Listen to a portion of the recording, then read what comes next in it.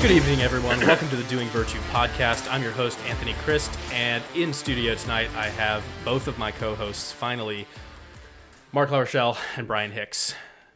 Today is President's Day, and we're not doing anything for it. And we have a whiskey to drink tonight that Mark's going to tell us about in just a minute. But before I get there, I'm going to introduce our guest for this evening, James O'Reilly. James is here, and he is the co-founder of the Broken Binnacle, which is a Substack publication. He's also the co-founder of a bartending company called Seeing Double, and currently he works as an associate at the Philos project. James, welcome to the podcast. Thanks for having me. Good to be here. All day I was thinking about what I was going to say for this introduction, and I kept being like, don't say James Siskanik, because we just had him on, and I was like, I might say it. It's we really have Joe O'Reilly on today. Yeah, James like, I really didn't want to go, so I sent Joe. They would never know. So tonight we're drinking Bowman Brothers. Mark, tell us about Bowman take it away, Brothers. Mark. You can just read what's on the bottle. That's all I'm going to do. No, I found something. Oh, nice. Let's go. On Google. Can I bring it up, dog? Here, you can have. I'm not partaking because it's Lent. He's a good boy. And see, one of those Exodus 90 guys can't talk about it. Well, I can't talk about Fight Club right now. First rule. No, like. Do you have? They're these two are doing like Exodus, and I'm not doing Exodus at all. So I gave up alcohol, and that's kind of it. So it's like, yeah, I was very open on the podcast with James Siskanik. We had it was a morning podcast, and we had I made Irish coffees, and he was like, oh no, I'm not gonna have any. I was like, okay, yeah, I'm not gonna force you. And then on the podcast he was like, well, I'm doing Exodus, and I was like, well, I'm also doing Exodus, but I don't know, I still drink on the show. So yeah. Yes, so this Bowman Brothers small batch, its oily and thick mouthfeel is immediately noticeable. I don't know what that means. You get vanilla, toffee, roasted nuts, and toasted oak hint with medium intensity. Okay. It's 90 proof. Cool. So. All right. Well, this is Doing Virtue. Catholic podcast. Where virtue is what we do. Cheers. Cheers, gents. As always, I have a few comments on the bottle. The reason I got this, other than it was on sale for $34, which was actually a pretty good deal. I like that little picture that you can see through there. Yeah, so I was looking at getting, there's a really solid bourbon called Jefferson's, and they've got like a reserve. They have a few different kinds. One of them has a boat, which is why I was going to get it. But this was right nearby, and it's kind of a cool bottle because it actually looks like, I don't think I have it. Elijah Craig is kind of what the bottle looks like. Yes, it does. But it's neat because the sticker on the back has a picture, so when you look through the bottle, you can see it, and it's I actually don't know who's on it, but it looks Davy like Crockett. It looks like Davy Crockett. Something that isn't PC. At the Alamo. Is that what it is? No, it's definitely not what it is. But I thought it was it looks very American, and it's President's Day, so cheers to America. God bless Joe Biden. Well, yes. Well, yes. We can, yeah. Agreed. Good. So, is it good? I'm going to live vicariously through you. Yes. It is. Oily. Yeah. At the start. The oily mouthfeel. So this is called. Got it. It is immediately noticeable. It like dies off. Actually, no, I'm not. No. The flavor does. It hits you. The flavor dies off. Yeah, a little bit. I was reading a review of it, and it said that it has no bite at all. Yeah, it's really smooth. But I think it's a small batch, and it also it says it's copper distilled, which I don't know. I'm not sure what that adds, but I assume that it makes it smoother. More expensive. Probably more expensive, but for $34, it's not that expensive. I think it's pretty good. Yeah. I think for $34, I would do that again. So yeah, it's good. Little spice at the end, but would you use it to mix with? Because it's $34, I'd be tempted to, but I think it's a lot better than, it's definitely a step up from Maker's Mark, and I would say it's kind of like a wild turkey. That's what I would put that at. So I don't know, anything over $40 or $50, I wouldn't. I mean, honestly, even stuff that's cheaper, I wouldn't mix with. But I don't think I would mix with this. It's a little nicer. Yeah, I mean, it'd be good for an old-fashioned. Yeah, if you were it's actually standing on its own legs a bit more. Yeah, for sure. If it's, I mean, I wouldn't put it in a sour or in something where there's a lot of other ingredients. But if it's primarily the whiskey. Yeah, I might do that. So tonight we have James on, and It's another introduction. This kid. okay, all right. 2 and 5 minutes. Someone else take it Like, away. who's this guest again? So we had Take it away, Mark. Yeah, I meant to reach out to a different James O'Reilly, so it's really awkward. No, let's get started. For anyone that doesn't know you, who would listen to this, I think most of our listeners right now are in Front Royal and probably know the O'Reilly clan. But if they're not, or if they for some reason don't know who you are, give us a little bit of a background on who you are and where you grew up, where you went to school, and then we'll get into some other things. Yeah, of course. So Front Royal people would likely know the O'Reilly clan because we grew up in Front Royal. So our family home is actually just down the road. I just walked here. That was great. I didn't look at the map of the location you had sent me until tonight. I was like, oh my gosh, it's right there. I don't even have to drive. This is great. But yeah, I grew up in Front Royal. Went to Christendom with you guys, of course. Played soccer with Brian and Mark here. That was a good time. I was the only senior That was a great. for my this senior is year, true. and That that's was so awesome. sad. That was awesome. But you guys were in Rome too for Yeah. for one part of it, so it was kind of just like 2 pseudo seasons. But yeah, graduated from Christendom with a philosophy degree. Since then, I've gotten involved with the Near East space. Like you said, the Philos project. I worked for the Catholic team there. It's primarily just a Protestant, non-denominational group, but they're not anti-Catholic by all means. They started a Catholic team, so got involved with them, and then started the Broken Binnacle February of 2022, so just over 2 years now. And that kind of came out of Christendom too, wanting to, a lot of what I think I would imagine inspired this podcast too, like wanting to keep the conversations going, keep that flame fanning and trying to spread it. Mm-hmm. And then, of course, with the bartending, that was just something Joe and I were doing on the side. And we were like, let's try to incorporate this a little more, actually build it out. We have some good marketing here, just being twins. So, yeah, between those 3 things, I stay busy. I just started with a group in DC called Young Catholic Professionals too, and we just it's more of a ministry, so we do events and such in the DC area just for young Catholic professionals. So it's been a great experience just of getting to meet people who are, I mean, it's DC, it's an hour away, but it's Catholics who aren't in the kind of classic Front Royal Northern Virginia space. That's been just nice to actually meet people and like people who don't come from that background. So it's been good to be able to help and serve in that way. But yeah, that's... And are you volunteering for that? Yeah, that's just a volunteer role. Okay. Of course, there's ulterior motives because it's just good for networking too. It's not like Sure. I'm doing it out of like just zero selfish interest. It's like 50% selfish. Right, Yeah. exactly. Okay. Yeah. First question right off the bat: do you have any free time? Because it seems like you are doing loads of different things. Yeah, I usually have to force myself to just like relax and like even like as hobbies, I play guitar, and that would just be kind of intermittent throughout the day. Like even just for lunch, I'll go do that. But there's definitely always things that are pressing that I need to do. So it's definitely become something that I have to be more intentional about, of actually like carving out time and be like, okay, I actually don't have any plans this weekend. I'm not going to make plans because I need to just kind of unwind a little bit. Right. But it's definitely kept me busy, and there's times where I'm sorely tempted to drop one of them, Sure. which would be good. But it also depends because the bartending right now, it's not really wedding season. It's been quiet. The next gig we have isn't for, I think, another month or two. But once the summer comes, that'll build up a lot more. But yeah, everything else is pretty consistent. So between all those, it's a lot of different things I'm juggling. In my intro, I think I said the Philos project. Is it Philos? Yeah, so it's pronounced Okay. Philos. Okay. Of course, the root just comes the same place as philosophy, love of wisdom. Philos just means love, friendship, kind of thing. So our goal is building friendships, community, bridges with, first of all, Near Eastern Christians in the Holy Land in those areas, but also just the peoples of the land as well. So we do a lot of stuff with, at least on my end, Jewish Catholic relations. Not as much on like the Jewish Muslim space because that one's a little harder to break into.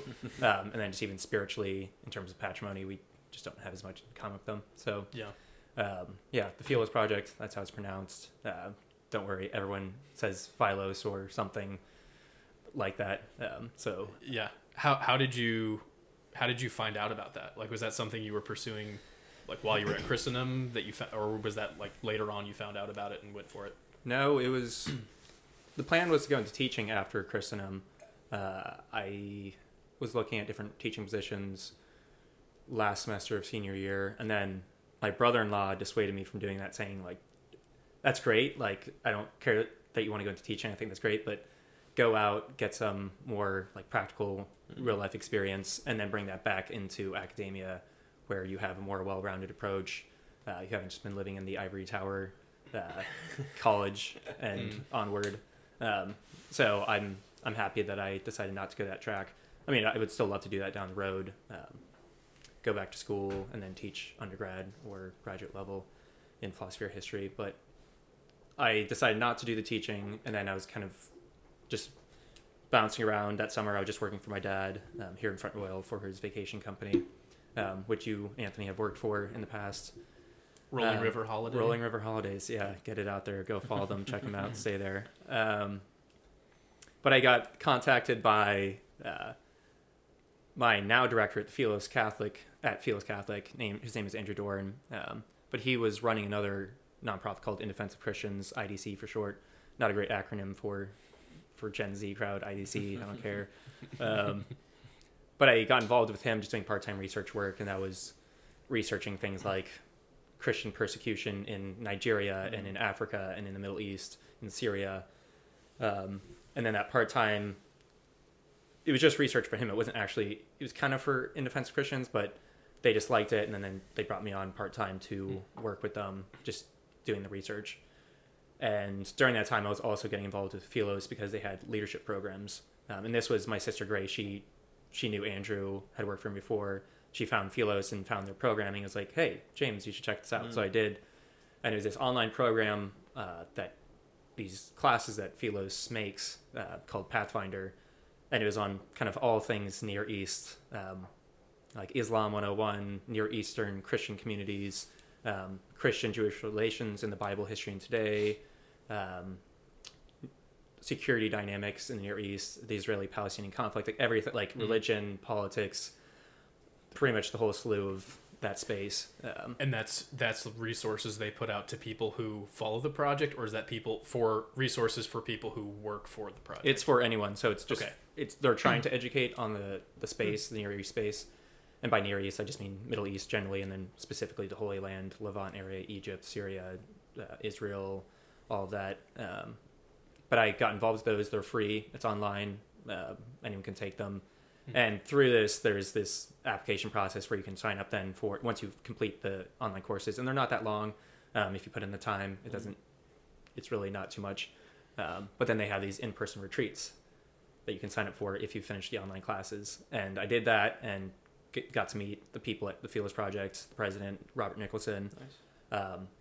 And they just had a really cool thing going. And I was new to it as well. It was very supplementary and complementary to what we'd learned at Christendom. Of course, we studied history and all these things, Islam too, at least in a historical way.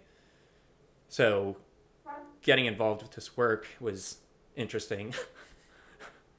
It was interesting because it was very complementary to it, but it was in a more contemporary sense where it wasn't just history. It was current things going on in the world, but also still attached to the history of everything. You're still getting into the history, but it's very relevant to what's going on today. So I stayed involved with them, and after the in-person retreat, went on a trip with them to the Holy Land. So they have leadership programs, and this is all part of the leadership program called the Philos Leadership Institute. And I did that with them in October of 2022. So I was in Israel for 10 days, and then we were over in the UAE, just meeting with leaders there. And again, I had taken classes and done their in-person retreat, but other than that, like I studied philosophy at Christendom. I was never really keeping up with the Near East space, or even like I didn't really read the news that much. Kind of kept up with it generally in the same way that most people would. You're just, as a student, you're just focused on your school.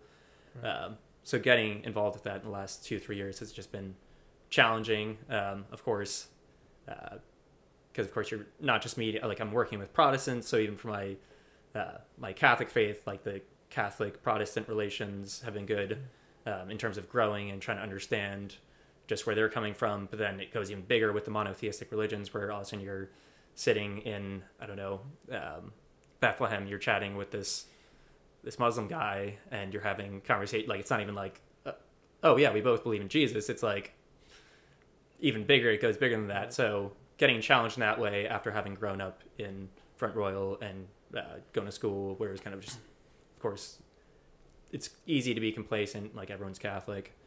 Not that I hadn't ever met non-Catholics before, but where you're engaging with them on very serious topics too. That was all fascinating. So yeah, it's a kind of convergence of things. And then through all of that, stayed involved with them, did like 2 or 3 internships with them, and eventually came on full time in June of this last year. Okay. 2023. Kind of on that note, I feel like there's a lot of debate kind of in the Catholic world about whether you go out and kind of like do outward evangelization and change the world and travel and all of that, or whether you kind of do the other option, which is, there's different names for it, but like a kind of a famous name is the Benedict option, and there's a book about that, and it's more, it's kind of that debate, like do you leave the Shire and go do things, or do you stay and kind of preserve and build up what's already there? And I think that for the most part, it's both. Like, I don't think that everyone should leave, totally. Because if everyone leaves, then no one's here. Yeah, the bubble or whatever you want to call it isn't growing, and you're not protecting anything. But then also, if you stay and no one leaves, then you're not making the world better. And eventually, depending on where you're at, your little bubble is going to get popped because the horribleness of the world is going to like encroach on that. So right. I'm just curious what your thoughts are. I think it might be different for men and women, like whether women are called to go out and do that and men, and a lot of it does probably come down to your like particular gifts that you're given. But do you think that, like, kind of for the most part, or maybe a generalization, it is a good idea to leave where you're from and at least go experience things? And that could be something as simple as like an abroad program or like an institute or something, and then come back? Or do you think that it's also okay to just kind of stay where you're at? I think it's definitely healthy to get that outside experience. Not saying it'd be a damning thing if you didn't, but like it doesn't take too much to actually get out and experience something outside the Shire. And I'm glad you used that experience or that example, because I always say that too. I always think of the guy at the Green Dragon. Like, we don't care about what goes on beyond our borders. But there's definitely people who have that mentality where just the world's all evil outside there, and we just have to focus on building. So I think it's good to get out of that mindset, kind of the Shire mindset, the bunker mindset. I think there's definitely a lot of people who live that way, and it depends where they're coming from too, because I realize a lot of people are coming from different places where they didn't grow up here and they came here and they think it's great and they want to build something here. For me personally, though, it's the other way around, because my parents came here and have built something very beautiful and good. I grew up with a great community here, so I've always felt like I'm a part of the group that has to go out now. Like, we did the retreat, kind of the Benedict option in a way, and I don't think the Benedict option, like Rod Dreher, I think he believes that the Benedict option is retreating so that we can go out again.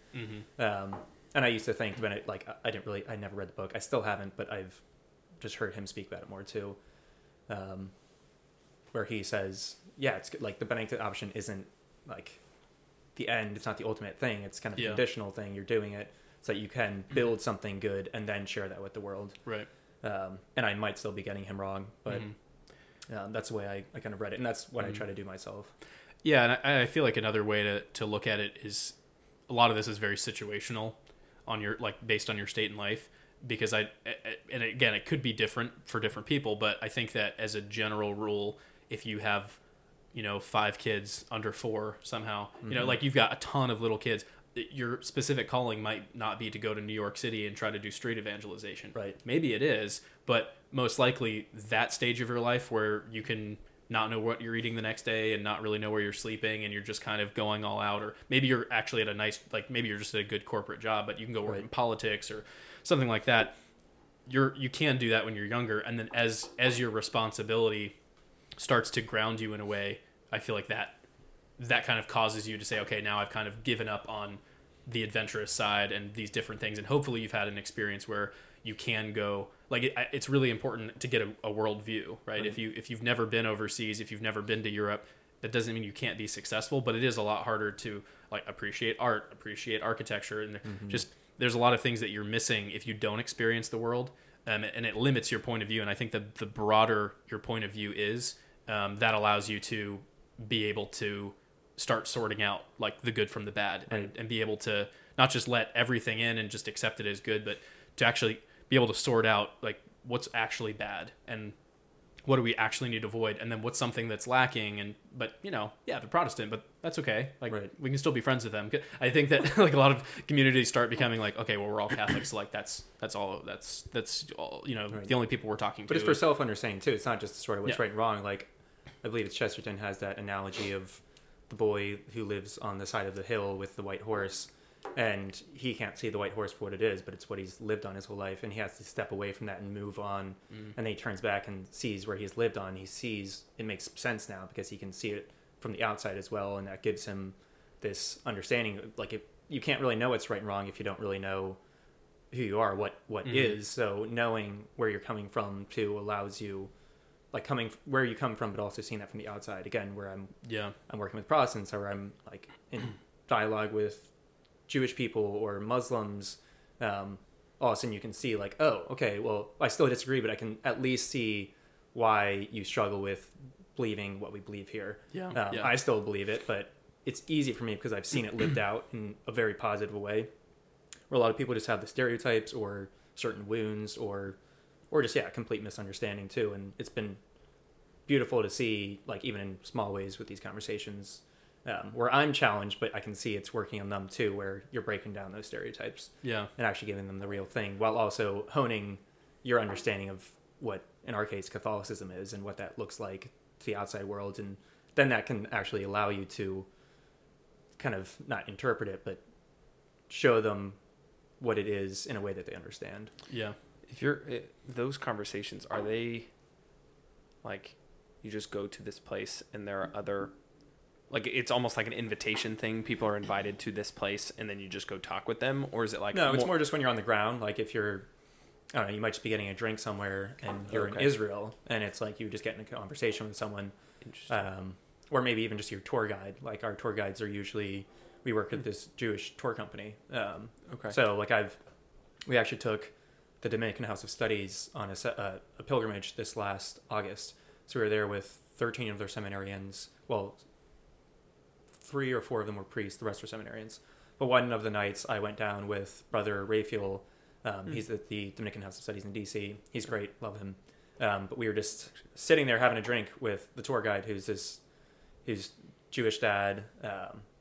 And we just got into like a lot of like very deep topics, but like Brother Raphael was great. And there were points too where like, I guess I won't say it doesn't really matter, but the tour guide was like tearing up because he thought some of the things he was saying were so beautiful. And this tour guide wasn't really religious. There's a lot of more Orthodox and religious Jews, of course, in Israel especially, but they still take certain things seriously, like Shabbat. That's very serious to him. But where he's sitting there with this Dominican, they're just having a beer together, and like Brother Raphael was just so articulate and so understanding and like compassionate, because you're getting into like not just like, oh, is God real, but also just even like moral things, and just hearing those conversations, being a part of those conversations is again challenging, but also so beautiful, where you're starting to see it change for them a little bit. They're being challenged. So yeah, it's more just like in the day to day. It's not really like a forced thing, and I think it'd be weird. It'd be weird if it is forced. It would be kind of more kumbaya, like oh yeah, well that's nice. We all believe in God, like different interpretations of. But most of the time it's just on the street or just grabbing a drink somewhere. But is it mostly facilitated by like pilgrimages or like going like so you going like the company is like, all right, we're going to Israel for 10 days. And then it's like, okay, and this is where you're going to be for the next 10 days. So this is kind of your, like, I guess where you're going to be like doing this. But is it, I don't know. It just seems. Well, when we're taking people on trips, it's not like we're going for them to have dialogue. They're going to be meeting with people. But like in the case of the seminarians, it's more of a pilgrimage. So we're getting them to, like, we're taking them to the sites. Okay. They're praying. But we're also taking them to, in some cases, like a mosque. There's this one town outside of Jerusalem, and it's like Muslims who are not anti-Jew, like they're just like not anti-Semitic. Like they work with the Jewish people there, and they have a very healthy relationship, and just learning about like, oh, how do you coexist together, things like that. Or you're going to a Shabbat dinner. Like it was one of the nights, Friday night Shabbat, we went to dinner with this Jewish family, and the father was actually a kohanim, a priest. So if the temples were built, he would be one of the priests for it. But he was just like this, like just a very sweet family. But all the brothers, then they're like having these conversations where the seminarians are sitting there with the kids, and they're talking about these things because, like, it's these Israeli Jews. They don't really know that much about Dominicans, so they're sitting there kind of like, oh, why do you wear this? Why do you wear this? Like, what are the habits for? Things like that. And then the seminarians too are kind of learning more about Shabbat, and it's like, oh, again, there's so much we can relate on. Of course, there's big major differences, but in terms of just very human things, it's like, okay, there's a lot here.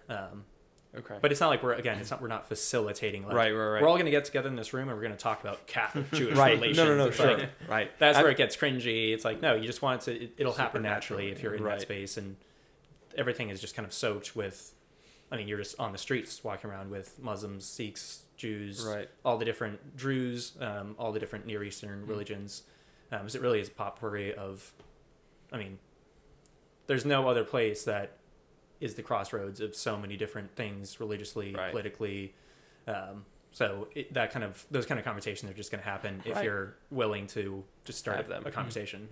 Was there a point when you were discerning, like you went to your first retreat or you took your first class and you're like, I'm in, or was there like a gradual sort of like, I'm interested, but I'm hesitant to sort of join on like full time? What was that like? Was there a point that you remember in terms of that? The leadership program, it's not like you had to pay anything. Again, it's fully funded, so if you stuck with it, they were going to cover you if you were interested. Of course, they want you to be like agree with the mission or at least be persuaded by it.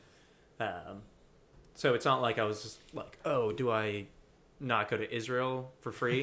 It's like, I'll do that, and it's not like I had to start working for them if you do that. Their thing, it's almost like Chrism, where Chrism's like, no, come and get this formation and then go out into all the different spaces.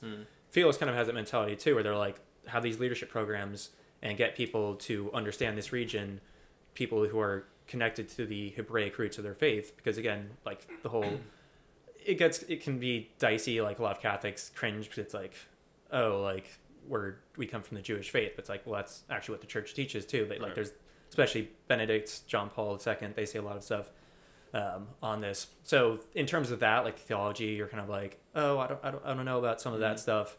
But it's not like you have to come to some decision on that right away.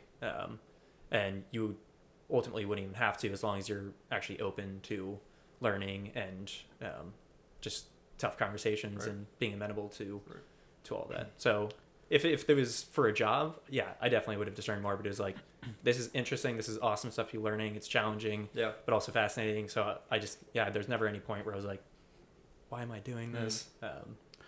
There's a book that Peter Kreeft wrote, I want to say 10 years ago, called Ecumenical Jihad. And the main thesis of the book is that we are called to evangelize all nations, obviously, and that part of that is being able to evangelize the Muslims, because there's other religions, I guess there's maybe more Protestants than Muslims, although I don't think that's true anymore. But he was talking about how like many of them are very anti-Catholic, and so they're kind of the furthest away from the faith in many ways, while still believing in some type of God. But his interpretation, and I don't remember all of the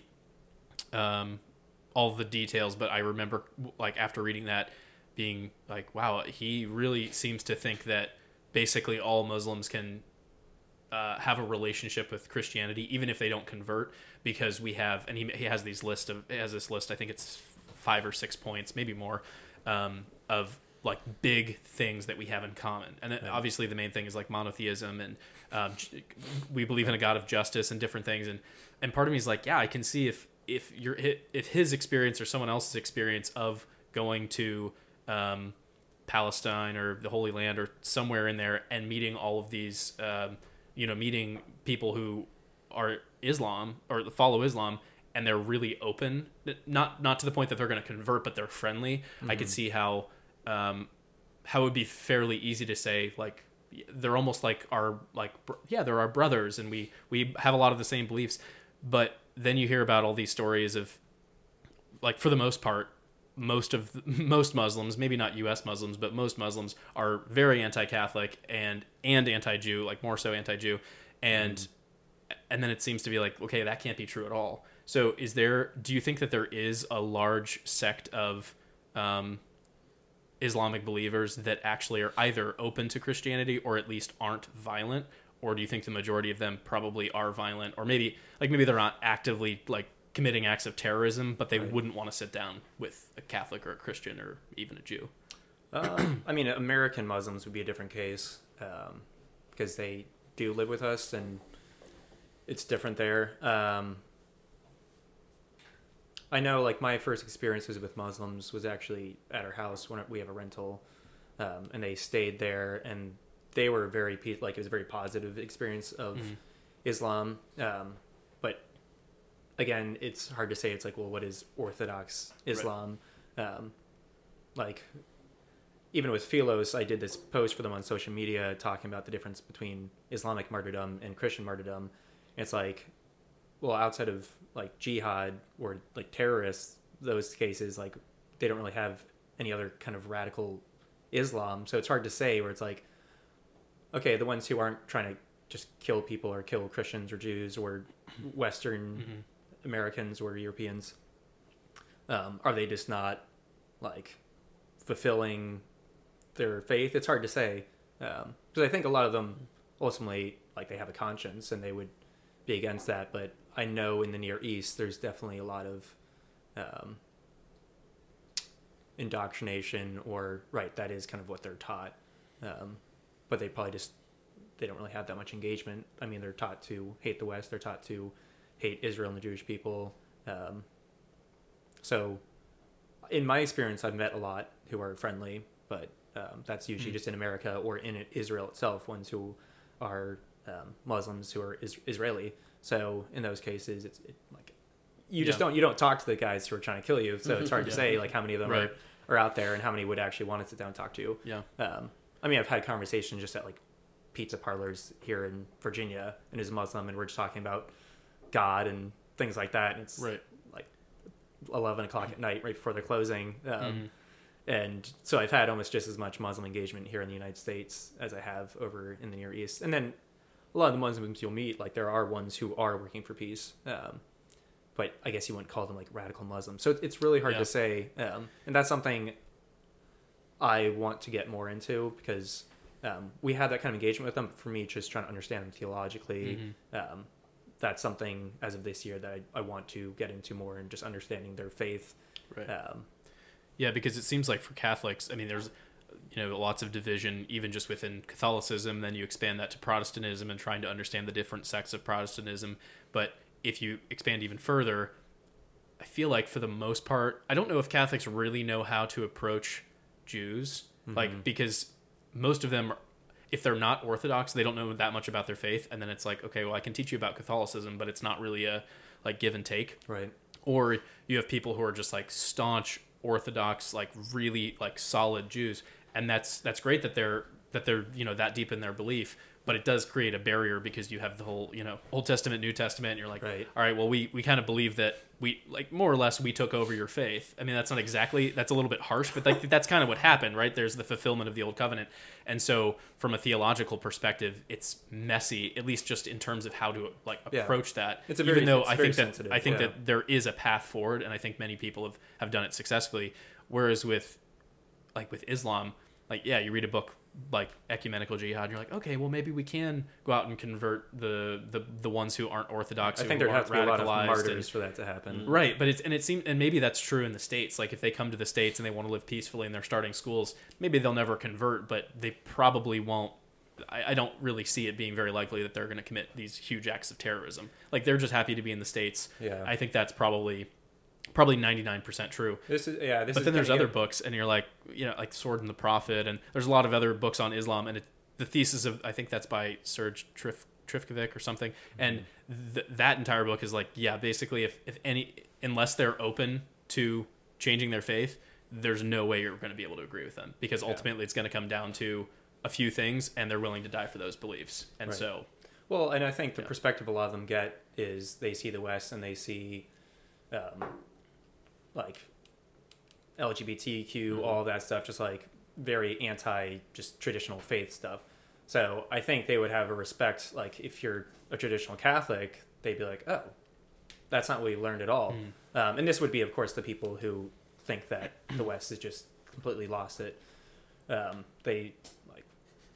It's getting there. But that's kind of work of Philos, is like, okay, Judaism, Islam, like there's these big theological things, but we're one of the three monotheistic faiths. Like we take faith and family seriously. Like just again, in terms of like human things, like we have lots of kids, we care about like our religion, like keeping holy days, things like that, celebrating that. There's this weird projection where it's hard to understand Islam because, it's kind of as like, are you one of the people who are just, are you a good guy or a bad guy? Right. So it's hard to say, but like that's just something, again, I want to get into more myself. Well, and as you said, like I've ran into local Muslims, or going to different job sites where you're working at someone's house and they're Muslim, and they make that clear, not to be threatening, but it'll come up pretty easily. I mean, you're not really supposed to talk about religion. They don't and separate politics, faith and politics either, right? Because for us, we have church and state separation of that, right? But they don't have anything like, even if they're like, oh, we don't want to kill you, they're kind of like, well, we want Sharia law to be enforced. If you're a like devout Muslim, you want Sharia law, you want the caliphate, turn the whole world into a caliphate. Right. And depending on what strand or which tradition of Islam that is, you might be a little more hardcore about that, and you're willing to kill and blow people up if they don't accept that. But I think most of them would be like, we don't hate you guys, but we want to rule and implement Sharia law. Yeah, and it's interesting because I think in the States, anyone that you meet, maybe they're like secretly really anti-Catholic and anti-America, but I think most of them just want to be here and they're happy doing their thing. And like there's one on 55, and they're constantly having like open houses and like coffee and donuts. Like they just want people from the community to come and like build up their community. Right. And that's great. Yeah.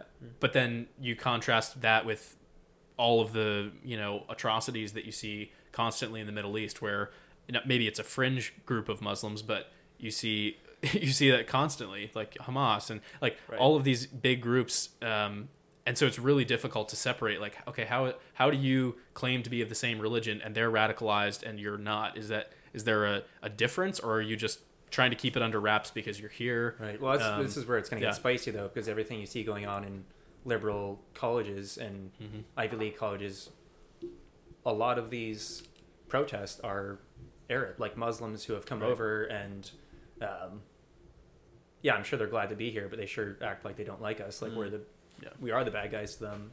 Free Palestine. Yeah, I mean, all of that. Movement, and like you have this weird confluence where like Queers for Palestine, and again, it's because it's all this kind of liberation. It's all these weird values coming together where it's because at that point it's not even really about faith, it's just this whole political agenda. So it's hard to say, because the Muslims here aren't killing people, but they're the ones who are storming the campuses and the streets to like basically supporting Hamas. But it's like, if they're not denying it, they're not rejecting it. I mean, I've gone to some of those, like the pro-Palestine rallies. I went to one at Union Station just to counter rally, like it was just me and one other guy, and just the two of you. It was just the two of us. It was the two of us and this huge mob of like pro-Palestinians. I see. Okay, got it. Yeah. And some people, I mean, of course there's people who are just like throwing us the bird, flipping us off, shouting stuff at us, but then you got other people who actually came up and wanted to talk, and they're like, we disagree heavily on a lot of stuff, but they're willing to listen. And that's where it's like, okay, that's where we can hopefully try to break some ground and try to understand. of course, we totally disagree overall. Like, we support Israel in this, or they support Palestinian people, but they're kind of like, oh, we reject Hamas. But again, I won't get into all that. It would take up the next 2 hours. Yeah. I don't want to upset too many people. Yeah, something I would encourage people to do if you're interested in the whole conflict, which it gets really, there's so many different takes on it, and there's a lot of different stuff that happened in history, but there was 2 different debates that Ben Shapiro did at Ivy League schools. I think one of them is Harvard, and I want to say it's Harvard and Oxford, but I could be wrong. And he gave like a 30-minute presentation and then did like a Q&A. And some of the people that came up were just like, didn't really know anything and didn't really ask a good question. And he would try to push them on issues, and it was clear that they didn't know. But then you had other people who were genuinely like, I immigrated from there, and I thought that the Jewish presence was bad, but tell me why I'm wrong. And so there were people that were open-minded, but he gives a really good rundown of the history of, the different accords that happened, like the different people that are in charge, how the Jewish area was taken over, all of the different problems that have ensued, and then kind of like where we should be as an American. Like, we don't need to necessarily say that we'll always back Israel and everything, but we are an ally of them, and here's how we should support them, and here's where you should be politically. So, and there's a lot of stuff like that, but I feel like depending on what conservative media you watch, some conservatives are just very like, yeah, we're pro-Israel, but they couldn't really tell you why. Yeah. And that's okay. It's not bad to just be like, well, I'm anti-Hamas slaughtering people. Like, that's a good basis, but ultimately if you are going to go out and be that open, especially in social media, you really need to know why you're pro-Israel. Right. And the Philos is all about that. Like, we are, when we say we're Zionists, it's not that we like believe in any sort of end times eschatology, or we're trying to get all the Jews back so that like Christ's second coming happens. Right.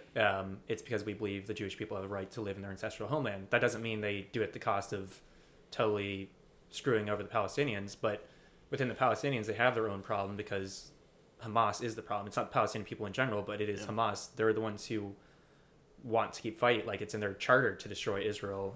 Like, how can Israel deal with that when it's like right in its doorstep? So how do you, but they're so enmeshed because you have this strong support within the Palestinian people for Hamas, but they might not technically be Hamas.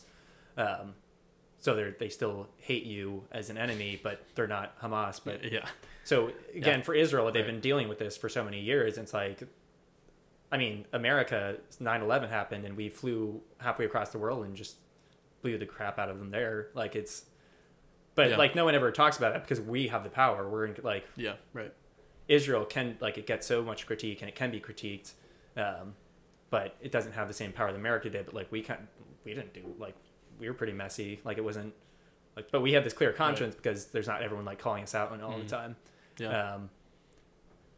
So yeah, I mean, it all goes back to like, we support Israel doesn't mean we support every policy or that we like who's in office right now, but ultimately we believe the Jewish people have a right to be there and have the state.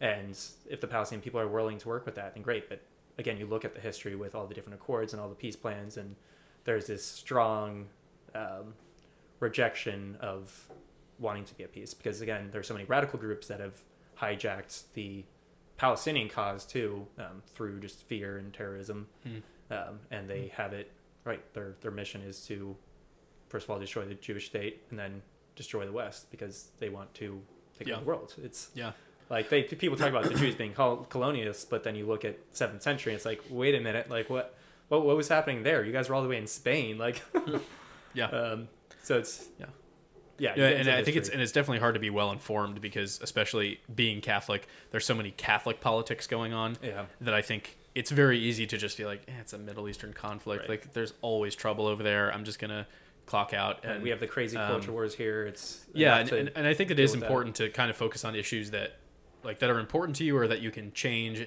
and then whatever those issues are, get involved, and not to just be like, I'm pro Israel and I'm pro life and I'm pro this and I'm pro that, and then you're not really involved in any of those things. Figure out the thing that you're going to be involved in, and if that's just conservative news, fine. If that's just trying to have different people on your podcast to talk about different ideas, fine. Like, but do that thing and don't act like you accept all of those things, because if you do, then you should be able to defend it. And then just get involved where you can, because there's tons of different places that need people to be involved. So, well, and this goes to your point earlier about like people having, like if you're a father and you have 5 kids, like you're not going to be traveling all over the world. I mean, there's some people who can make that work, but for the most part, it's like you have your responsibility to your family. This work with Philos, I wouldn't have been able to do it. Like I was just working for them part-time. I had like 3 part-time jobs at one point. So I was trying to stick it out because I was like, yeah, I want to stay involved with this mission and learn more and keep engaging with it. But I was at the point where I could do that. But I definitely just like, I don't see a lot of Catholics in this space. I'm like, this is something that I find interesting. I think more people should be involved in it and like trying to engage in the space. Because it's not like the pro-life thing doesn't matter or anything else in the culture wars, but I know there's a lot of good people who are fighting that fight. I'm like, okay, well, here's a front that I've seen that's opened up that needs work. So, yeah. Well, I mean, definitely like what you said, being well informed. Like I mean, as much news as I listen to, like just listening to you guys is way more than I know about. But it's funny because I kind of feel like I'm not that well informed. But then I'm kind of like, well, I kind of take it for granted just because I'm in the space that people like, I start talking about these things and people are like, what are you talking about? I'm like, oh, I guess, okay. I am that far into it that it, like people are just like, who's that? What is it? Like, I know you guys know who Moss is, or like the big things, but you'd be surprised what you should have done at that when you went in protest. You should have brought a map that wasn't labeled of the Middle East and just be like, what area are you talking about that Palestine needs to be, and like see how many people could even pick the area. Now it is kind of a messy area, so maybe there's some I don't even know if I could get all of the different areas, but like if you brought a map and they can't distinguish like Palestine, the Holy Land, Egypt, some of these areas that are like they're all right in the same area. If they're Arab or they're Muslim, they probably will. But it's going to the campuses, and you have these like liberal, tatted, like pink-haired liberals, and it's like they just got the slogans, and they're for justice, and they're working within like the oppressed class structure, where they see everything through this notion of who's oppressed and who's not, and if you're being oppressed, you're in the clear. You're good. You're the good guy. Isn't that interesting? Like, I feel like throughout all of human history, and like America's like the prime example of this is seeking to not be oppressed and to be free and to have freedoms, and then like 200 years later, everyone's trying to be oppressed again, right? And not just like stating we're oppressed and we want to get away from that. It's saying I'm oppressed, I'm happy to stay there, and you're terrible for being the oppressor. Right? You're like, what? And sometimes it's not even direct. It's not like it's a battle for who's the greater victim, who's the and I think some of it's legitimate. Like if you know, let's say like a sibling of yours, if you're a black person and you have a sibling that was killed by a cop, I could understand you being really anti-cop because you're directly involved. But that would be true kind of regardless of the color of the cop. You'd just be anti-cop because of a thing that happened to you. But to just be like, well, I'm black and everyone's saying that I'm oppressed, therefore reparation. It's like what that. Why are you why don't you seek to not be oppressed? But people are just happy being oppressed, being where they're at. And I mean, really, it's just everyone wants a handout at the end of the day. Yeah. No one wants to work hard. Lazy, everyone's lazy. Yeah. So it's funny because this is kind of switching tracks here. It's related, but switching tracks. But I've been reading René Girard, and he goes a lot into scapegoating and mimetic conflict. It's a lot of philosophy, but what time period is he from? He's 70s, 60s, late 20th century. Okay. French thinker. He converted to Catholicism while he was getting involved with this work, but he looks at myth a lot of the time, and he looks at it from this anthropological lens. And I actually just wrote about this on the Substack for the Broken Binnacle. I think the email went out this evening, but I was writing on his work. But he talks about victimhood because what the Gospels do, he was comparing it in Gospels and myth. They reveal kind of the violent nature of mankind and how it's this collective scapegoating where there's this victim, but within the myth that's kind of covered up and the violence against them is justified. Like even with all the Norse or the Greek gods, there's this kind of like this whole play of envies and desires going on between them, but there's always some victim, but the violence against them is justified. Like it might just be a human and it doesn't matter. Like you don't really hear about them. They were just kind of like chaff. Yeah. But within the Gospels and with Christ and the crucifixion, it reveals the scapegoating, mimetic, violent nature of man and how the mob violence against like the innocent victim. But post Christ now, there's the reverse now where it's victimhood. Like the world has come to, it's this kind of like ultra bastardized, for lack of a better word, form of Christianity where it only sees victims. Now it takes the gospel and perverts it where it says, okay, we know that this victimhood status is powerful because there's truth to it. Like, people are oppressed, but now they use it to their advantage where it says they know that there's this kind of, especially in the West, this sensitivity towards the victim. And it's a Christian thing. We get that from Christianity. It didn't exist before that. It didn't come from any other religious tradition. But now you have this victimhood status that's really come up and just been totally abused. And the problem is there are still there are real victims, but now we have this whole game of boy cried wolf where everyone's a victim. It's like, well, who are the real victims? But again, no one's informed. So they just see victim and they're like, oh yeah, okay, we'll support that. Yeah. Which is really sad because the biggest example of actually being oppressed and actually being a victim is abortion.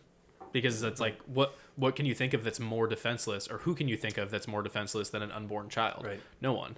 Like, you can't. I mean, animals, they're not humans. Like, maybe the elderly, but even with the elderly, like, they at least could put up a fight potentially. Right. Whereas an unborn baby, and no one's on board for that. No one's on board for, and the reason for that is, and I heard a podcast the other day, they were talking about this, actually maybe it was Jordan Peterson, he was talking about part of the victim mentality is this huge rise in worship of the self. Right. There's no sense of identity in another person, or in your family or in your community. It's all about the self. So it's whatever pleases me, whatever makes me feel good, whatever, helps my passions feel fulfilled. And because of that, then it totally makes sense to be pro-choice, because why would you put yourself in a bad spot or put your girlfriend in a bad spot or whatever? Because if your good or her good is higher, then that gets elevated. So it doesn't really matter what the clump of cells is, right? Yeah. I don't know if it was Jordan Peterson or if this, I think it was a different podcast. There's a Virginia congressman named Nick Freitas, or I think Freitas, and he's famous for being on Instagram and like having a mug and like saying something and then like taking a big sip. He's a really cool guy, but he was on a podcast about like fatherhood, and he was saying part of the reason why men nowadays are so confused about fatherhood is because they don't have an example of it. And he was saying in Christianity, we at least, like, regardless of your relationship with your biological father or a father figure in your life, you at least have God the Father to look at. And so you have an identity in God as being the creator, the protector, the establisher. And he was saying that, lack of God leads to lack of identity. But even if you take God out of the picture, that's why crime rate for men or even women that don't have fathers in the picture is much higher. That's why high school dropouts, I think it's like 85% of the time, don't have a father in the picture. And so, Catholics who don't have a father that practice religion are 3 times more likely to not be Catholic after the age of 16. And it goes on. And he was like, it's just a huge crisis that we don't know like who we are. We're lost. And I think he went on a little tangent about how like women, it's slightly different, but he was like, for men specifically, like in many ways, that's why the military is so helpful and healthy for people, is because you get a sense of identity. I can do this. I'm promoted to this. I can accomplish this. And you have a sense of like, you can set goals and you can be disciplined. And I think that's why people like Jocko Willink, Jordan Peterson, all of these, I mean, even Andrew Tate to a certain degree, even though I don't agree with a lot of his stuff, are popular because they're giving men a direction. And that seems to be something that y'all are trying to do at the Broken Binnacle, which is kind of my poor segue into what is the Broken Binnacle. And yeah, what caused you to start it? And impressive. And what is a binnacle? I know I should do ad reads for the Daily Wire. Yeah. Guess I'll start with what a binnacle is. Well, hold on. Before you do that, do either of you know? I know what it is because I listened to a podcast and you explained it in preparation for this one. But do either of you know what a binnacle is? I definitely know what it is, but I'm going to have Brian flounder. I also know what it is, but I was hoping that James would flounder. So okay. No, I have no idea. I actually don't know. It's actually really cool. I really like that you guys picked that. I've only met one person who knows or who knew what it was, and it was my uncle. So, yeah, we started. Well, I started a Substack because I kind of just discovered Substack, and I was trying to just write more in general. Didn't originally plan to like make it a group thing, but I discovered Substack and created one, and didn't really do much writing on it. And this was only like a month or two, and then I got the idea. It was like, well, I don't really want to be writing by myself. First of all, I want accountability. with an audience, but also with a community of writers where like we're actually building off each other and growing together. But also too, like I'm not like no one's going to really want to listen to me write. So it would be a better idea to actually get a group of young writers where it's like, even if you don't like one of us specifically, there's this cool thing where it's like, oh, it's young Catholic writers who we might not be experts on anything, but we're well educated for the most part, and we're interested in all these different topics. So building that community and allowing that to be kind of the draw, the attraction, these young Catholic guys writing on or not really politics as much, but or at least not in a journalistic way, but writing on faith, culture, religion, all of those things. So we got together for a meeting, and we were trying to come up with a name, and we wanted it to be something fragmented, broken, kind of the idea that, like, I guess kind of self-deprecating in a way. And we were thinking like the fragmented quill or the pen, like something like that, like righty, something that sounded, I don't know, penmanship-esque, something like that. Literary. Yeah, but we also want it to be adventurous. So like we kept kind of coming back to the nautical theme of like being out at sea on an adventure, but also even like the bark of Peter. That's kind of a theme within the church. St. Teresa of Lisieux speaks about like the world is not your ship, or the world is not your home, and it is a ship. But the bark of Peter being like the boat of Peter, and Christ always, he preached from it all the time. So there's this symbolism of the church being the bark of Peter, or with Peter going across the Sea of Galilee in a way, or just across the ocean. All right, we're changing the podcast name to The Bark of Peter. Right. Pretty cool. Yeah, no, I've always loved that symbolism too. So that was something that kind of stuck with me. And there's this romanticism to it. I just tend to be romantic when it comes to that. But we wanted to do something like that, something nautical, something broken.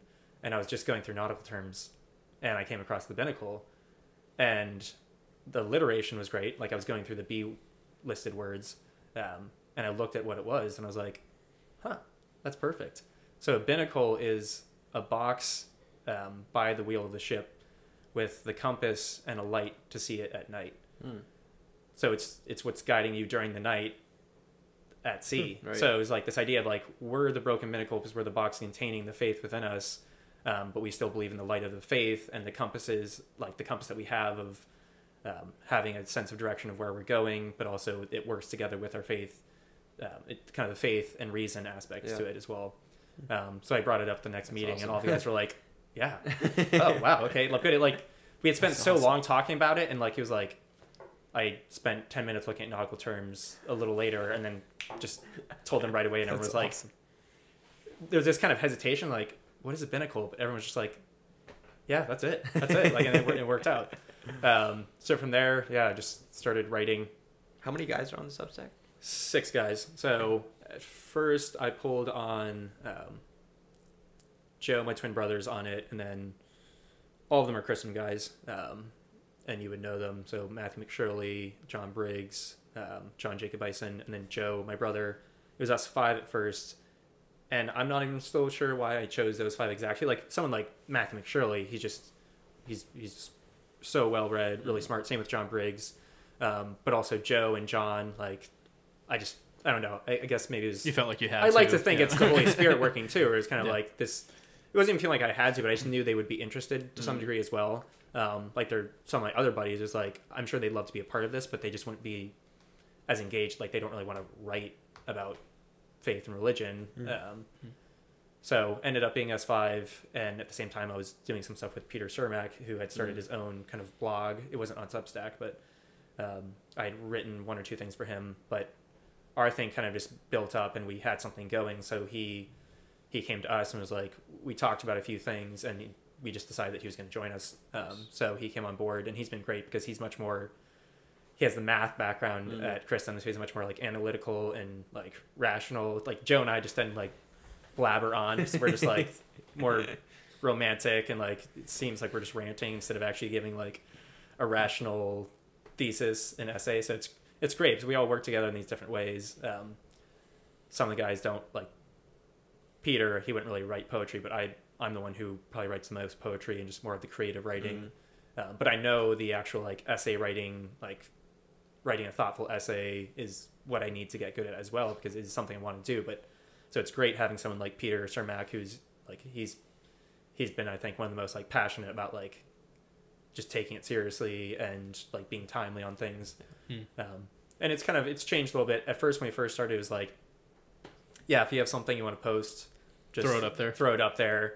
And we were probably getting like a post every month. And most of it was just poetry. And one of the guys would be like, yeah, I'll write a poem and just throw it up there. And then we started to get a little more serious about it. And we started doing this writing structure where we had to get a post out every week. And we just went through the cycle of all 6 guys, where it's like, okay, there's whatever this month, and there's 4 weeks, so line up these 4 guys, and then the next month we just start with the other 2 guys who hadn't written, and then we just restart.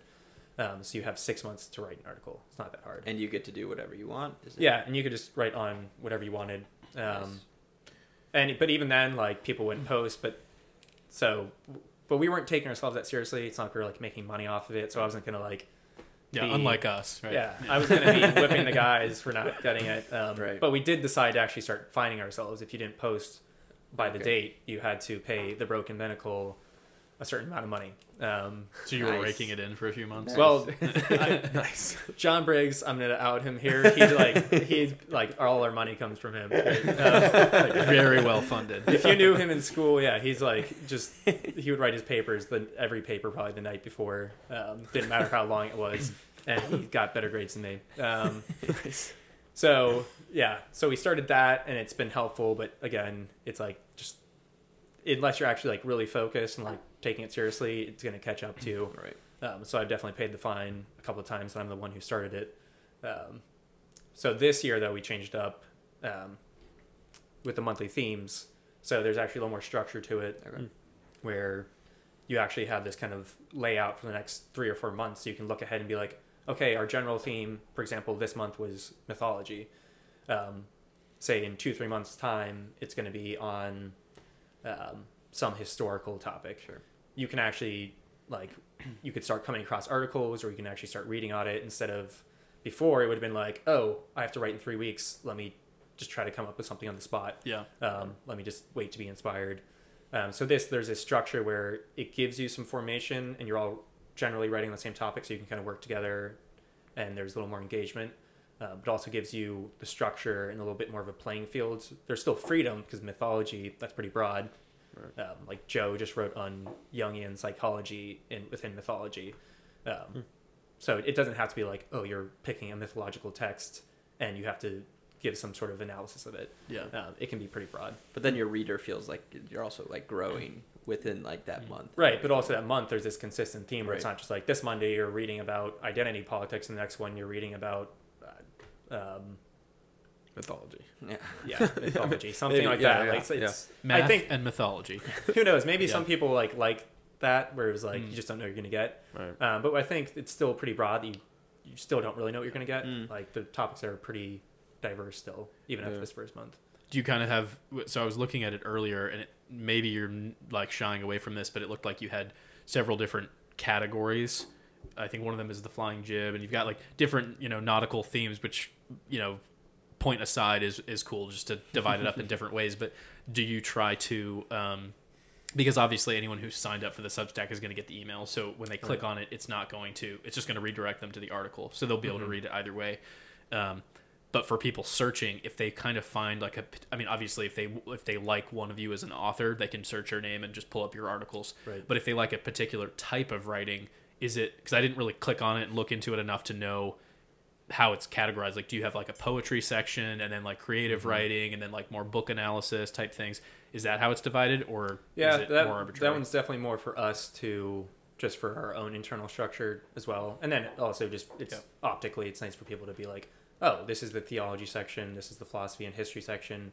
But it's funny that you're bringing that up, because we're changing that around as of this. Like with the monthly themes, we're just going to have the Broken Binnacle, kind of that general Substack, and then different tabs. We'll keep like the poetry and creative writing one, which is the flying jib.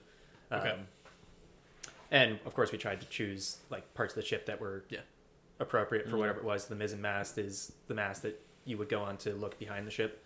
So that was philosophy, history. We were joking around for the longest time about doing something with the poop deck. where it'd be, of course, whatever, like Just political articles, yeah.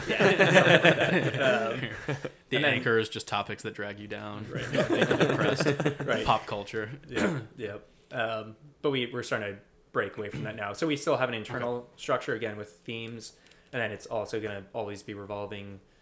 This is kind of some behind the scenes stuff. But like, it doesn't really matter if people know or not. It's more just for us to have that structure where you're rotating between literature, history, philosophy, and theology. So it's going to rotate within like the themes itself. There's this overarching structure where every month is based, like there's this meta theme kind of within it. So mythology was supposed to be like literature. This next month is history. So spoiler, it's going to be on the Reformation. We'll probably lose all our Protestant subscribers. But, I feel like if they stuck with us this long, they know what to expect. With work at the I'm sorry, Philos. Philos. Sorry, I messed it up for you. I was forever. saying the other one. Was that a like a spark to start this? Like all that conversation or all that stuff you were studying, or was it kind of like you had these two ideas, you were working within this, and then you're like, I want to write, and it just so happened that all that stuff kind of came together? Or they were separate. Okay.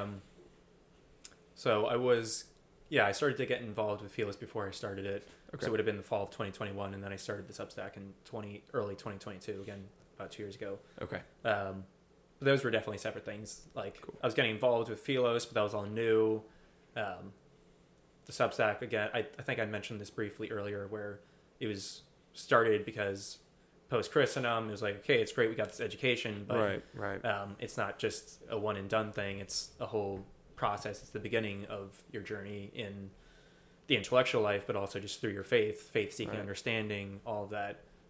You don't want to stop either. So and I've actually tried to I've been tempted to write about stuff related to my work, but we want the Substack to be like, we don't really want to get into like culture wars or like super political kind of intensive stuff. Like, we want it to be more like, again, just building something good where people can just kind of get away from all that and like read an interesting article on some historical thing or philosophy or a poem.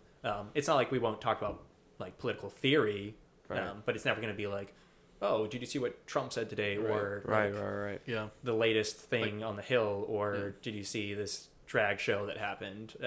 Like, we've never write on anything like that, because we want it to be this kind of oasis for people to actually just enjoy something good. Culture, faith, like, it's, again, it goes to kind of like even microcosm of what you're asking about the Benedict adoption. It's like, we're trying to just build something good here. Like, we're not trying to like go fight the culture wars right now. We're trying to just build something good, true, and beautiful, and allow that to draw people.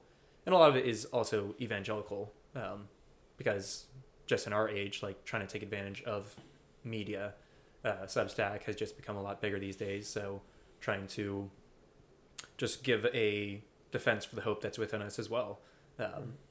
Sure, you're not like writing on theology per se, but people are like, I know a lot of the subscribers, and many of them are Protestant just because I know them personally, and they enjoy it, and it's helped them too. Like, I've had even people who I didn't know like reach out because they read or followed the Substack, and they were kind of like, hey, like, I'd love to like connect with you, just because like I found your Substack through social media, because again, we're on Instagram or LinkedIn, all of those. So they find it through that, and then they find the writing, and they like it. And then like, I've met people who found us just online, and I've met them in person. So that's been beautiful to see, just even on the evangelical side of being able to express our faith. And it's like, oh, okay, it's actually doing something for the church too. It is kind of an apostolate. Yeah. I feel like I would have a really hard time separating things that are like, that both interest me and that aren't, not that you aren't writing about things that are like controversial, because clearly you're bringing up like, if you're talking about a certain philosophy, like, some people might believe that philosophy or parts of that philosophy, so it is controversial in that way. But you're not saying, like you were saying, you're not really doing like clickbaity news. It's more of like overarching, like, this is what Carl Jung thought, this is what Dostoevsky thought, this is what, and you're not saying, and here's how it applies to everyday things now, because you can see that Trump, you're not doing that. But do you find yourself having a hard time separating those things? Because I think that I would start writing about something that interests me, like a painting or something. Like, okay, this painting is really cool. Why is this painting cool? You go to the history of the painting and whatever. But then I feel like immediately my mind would be like, how is this applicable to every day? Well, we have a downfall. No one knows what art is, and you go into this rant of like modern art sucks, right?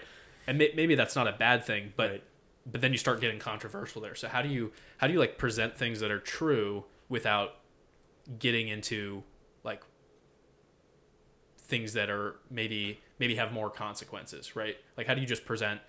I guess something that kind of came to mind is like a really easy thing to write on would be like JP2's letter to artists. Like, this is artists, for anyone who's like interested in the arts, whether you're an actor or painter or writer. Here's a letter. Here's some like, quotes from it, and you could just present it as that. Right. And I feel like that's kind of what you guys are doing. And I feel like, but for the writer, I think the tendency would be to say, why hasn't Pope Francis said anything about this? Or like, and it immediately kind of gets political. So how do you like step back from that and try to just like pick a good topic and keep it non-controversial in that way? It's a good question. It's not like I wouldn't say intentionally trying to do that. Like every time I'm writing an article, it's like, how do I not get like hot topic kind of like clickbaity? Yeah. I think it's just one is just being well researched, but also just like being interested in it because it's just an edifying topic, not because you're trying to like prove a point. Like again, I've written like it's funny to bring up modern art because there was one point where some of the articles we wrote were on like modern art, but it's not like we're just trashing modern art. It's kind of like, okay, what are the goods in it that we can see? Kind of trying to again wrestle with it as opposed to just completely like rejecting it outright and being like, there's a reason people are drawn to it. Why is that? So I think it's just looking at it from, we're not academic, but just like, we actually like, we care about our faith and there's things we are very convicted by, but also like, we're not trying to like change the world by saying that modern art sucks. And first of all, it's not like, we're just kind of preaching the choir, like especially like at the point we're at. It's not like there's no need for us to like rant against something because everyone would be like, yeah, we already agree with that. Like, where do you? Yeah. Do you think that there's a benefit to preaching to the choir? One thing that Matt Walsh said, it was a while ago, but he made this really funny point. Someone made a comment. They're like, Matt, you have to stop talking about like the trans issue. You're preaching to the choir. And he was like, well, what do you think that saying even means? Like, it literally means like you're the priest or the preacher preaching to the choir. Of course they know these things, but it's your job to reiterate it and keep them strong. So do you think that there's like a benefit to preaching to the choir, like to kind of remind people of well, that's what I think. If you're actually in the culture war, it's like, you need to actually be like getting the troops, like they've heard these kind of speeches before, but they need the leaders, the people they look to actually like pump them up. But what we're doing isn't that. Like, it is more just trying to create something beautiful, and that will draw people to it, as opposed to like just trying to like cram it down people's throats and being like, listen to us, we're right about this. Just trying to come from it again with a more just intellectually humble approach, where it's like, if we got into culture wars, yes, I would be very like argumentative about this stuff, but like we're for the most part staying on topics that it doesn't really matter. Like, it's not like we're writing on like in vitro fertilization or something again that's culture wars. It's like I'm not gonna be shoving something down your throat because I'm writing on like this one paragraph within Norse mythology and like therefore we should I don't know, throw all the trans people in prison or something, like something just super radical and political. It's like even if say I wrote, like, I've been getting into the Civil War lately, I've been like reading about Thomas Jackson, things like that, things where it's like, oh, that's not like PC, like where you're kind of learning like the Civil War, everything's about like just slavery. It's like, well, no, it wasn't. But like, we would try to say, if I was writing on Jackson, it's like, okay, I wouldn't make it like the Civil War wasn't about slavery. I'd be like, well, that's a big overarching thing, but I'm going to talk about the life of Jackson, right? And here's focus on that. What he thought, right? Here's what he thought, and like here's his story, and it's going to play into that. But it's not like I'm saying like, see, the Civil War wasn't about slavery, or the Civil War was only about slavery. It's just like, I'm talking about Thomas Jackson, like. It's easy to kind of just get sucked into these, like, again, the binary extremes between any topic, because I think that's the problem with so much of writing and the political writing that you guys like you have to pick a side. You have to pick something. It's like, it's so divisive. No, I just want to, like, I'm going to talk about this thing, or like, you don't have to have some political twist to it. You can just be like, here's my thought on it, and it doesn't have to be like, and here's why you should vote Republican at the end of it. There's no ulterior motive for you, which is great, because I think what you just said about, like, we're just going to write on something that's true and objective, and what are people attracted to? Well, it doesn't even have to be objective. It's kind of just like, like, even us guys among the Broken Binnacle might disagree about it. Like, what I was writing about with Gerard, like, Peter Shermack takes a lot of, like, he's like, nah, I don't agree with that. And I'm kind of like, I think Gerard has something there. So it's like, of course we're going to disagree on that, but, like, it's not like this isn't like papal infallibility or something. Exactly. Right. We're not writing on something like that where it's we're in this playing field where we have space and flexibility. And I think, again, it's just generally, like, our goal isn't to convince people to vote Republican or vote Democrat. The goal is to just write an edifying article where they can walk away and be like, oh, wow, I learned something that was, like, good for my soul, or, like, it doesn't even have to be like something spiritual, but, like, you're learning about this cool story within history, or could have been a poem, or it could have been some sort of spiritual exegesis on the Song of Songs, something like that. Yeah. And it's interesting to think about the different roles, because, like, you definitely need people like hosts at the Daily Wire, people on Fox News, senators, congressmen, whatever, going and saying this particular border policy is good for X reason or bad for X reason. But you also need people who are just like, yeah, Tolkien is great, and, like, here's why. And does that really play a big part in the border policy? Not really. Right. But if that isn't your calling, is to be involved in that, the ability to kind of, I think it's really good to be able to, like, zoom out and let go of that and see the bigger picture and be like, what are some of, like, the really deep human themes, things that have to do with, like, prudence or human nature, fallen human nature, that we see in this literary work, or that we see in this poem or this song. And I think that, sadly, there's not many places nowadays or organizations that do that, right? Because, like you were saying, everyone needs to pick a side, and you're not going to pick the side of evil and pro-abortion and pro this and pro that. So you're going to be kind of the counterculture, and we need to bring back the Latin Mass, and and those things are good depending on your role. Right, but you're not doing it because you think that, like, it might be more just because, like, you think you're kind of weaponizing the Latin Mass. Then it's kind of like, well, did you do, like, were you actually that much of a Latin Mass person before, or is it just kind of like, no, it's actually just going to save the culture? It's like, whoa, like that's again the wrong mindset, right? It's just this reactionary phase, and it's hard not to do that. Like, it's.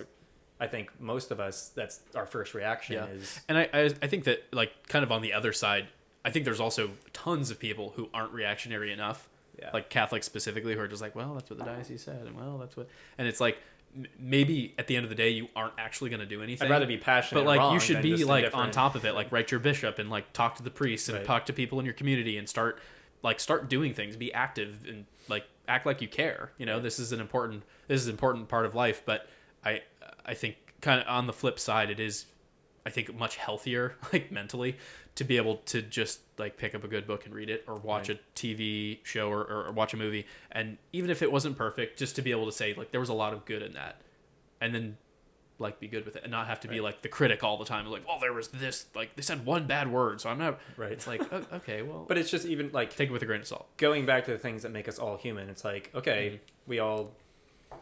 Like, we can appreciate that. And a goal of ours, of course, would be, like, introduce these things to people who maybe haven't been introduced to them before and pull them in. But, again, because we're trying to, like, introduce something that is true, good, and beautiful. Like, it's so overused, but it's true. It's just, like, trying to do it that way. And most people, when they read our stuff, it's like they can probably guess, like, the way we'd vote if you're reading us. But, like, we're not going to force that down people's throat, because that doesn't really matter for what we're doing here. It's like, we're writing on, hey, here's this, like, this great essay I found by this great Catholic thinker, and it's like, you just kind of bring that out and flush it out, and it's this, like, beautiful thing on, again, like something like Joseph Pieper, and you're talking about leisure. Yeah. And people are like, oh, I've never read him, and I've never had a Catholic education or whatever, but yeah, that's beautiful. That's awesome.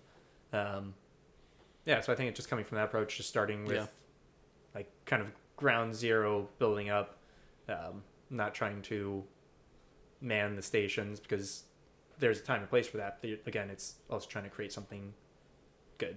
Yeah. And it does seem like you're doing a good job of trying to, without being overly controversial, initiate conversation. Even if maybe they're emailing you and asking you about an article, but hopefully people are reading it and it gives them something to think about. Mm-hmm. And if you're making people think about the thing that they're reading, whether they disagree or not, like that's a good thing. If you can have someone read a poem, you're like, huh, yeah, I agree with that. Like I totally get what he's trying to say and trying to convey. That's a really good thing. And because I think we're all so programmed to like, if it's longer than a 30-second video, we can't watch it. And if it's not flashy and doesn't have good sound, we can't watch it. And it's like just to be able to let go of that and maybe just like have an open mind so that you can learn something new. Mm-hmm. And then if you disagree with it, you're welcome to reach out to the editor, or you're welcome to, but hopefully it spurs conversation, because that's what conversion is about, right? Conversion is a conversation. Conversion isn't just, here's a principle, believe it. Right? That's never going to convert everyone. That's why Christ taught in parables, Also, people just work through processes. It is walking with people, because like you might give a perfectly rational and like cogent argument for the faith. Yeah. And they might be like, okay, rationally I get that, but like there's so much more than just rational, like, oh, the argument made sense, I'm going to be Catholic now. It's like, there's culture, like it's a whole confluence of things.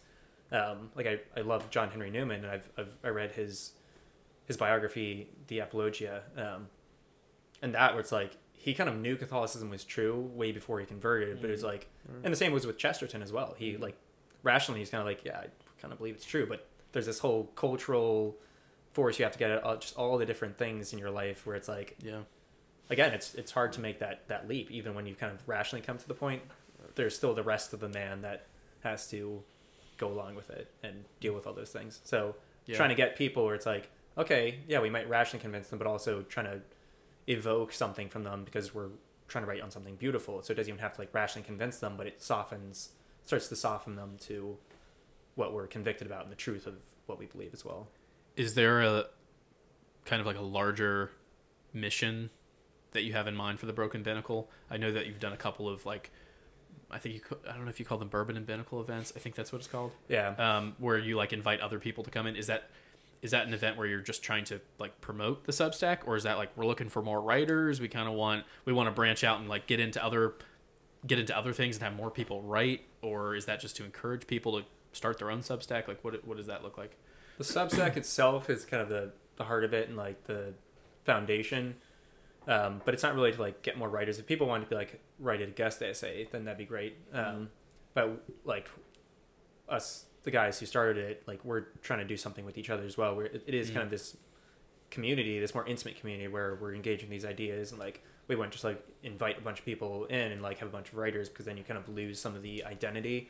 Like you do want to keep it small enough. It's like Christendom. There's a reason they want to stay small, because you can keep this like clear identity, this tight knit community. So even if among us 6 writers, like we want to have 30 writers, then it's like maybe there's a certain point where we'd want to branch out and start something like that. But where we are right now, we're just not at that point. So something like the Bourbon with the Binnacle, I guess I should give them some background on that. It's basically just, we call it Bourbon with the Binnacle, and it's a guys event. First of all, it's 6 guys who run the Broken Binnacle, so it's just easy for us to minister to the male community. But everyone comes and has to have a poem ready or a speech or something. But we also send out a short reading that people have to do. So it could be on something with an education, or it could be something more literary. But you get together and there's bourbon, like just of course. We have it a undisclosed location, and we just hang out for a little bit, have some drinks, chat, and then we get together, and it's usually like no more than 20 to 25 guys. It's something we like to build out, but you get together and we talk about the article we sent out. We kind of read through it and discuss it for 30 minutes. Then we take a little break, and then everyone gets back together, and everyone has to get up and recite a poem. You don't have to memorize it. Like, it's very, like, there's not a lot of commitment. And it's not, do you require people to write a poem, or you just need to You find can do a either, poem? but they at least just have to find a poem and recite it. Like, it can be 3 lines. Like, it doesn't have to be a long poem. But, like, you have to get up and recite a poem. The sunset.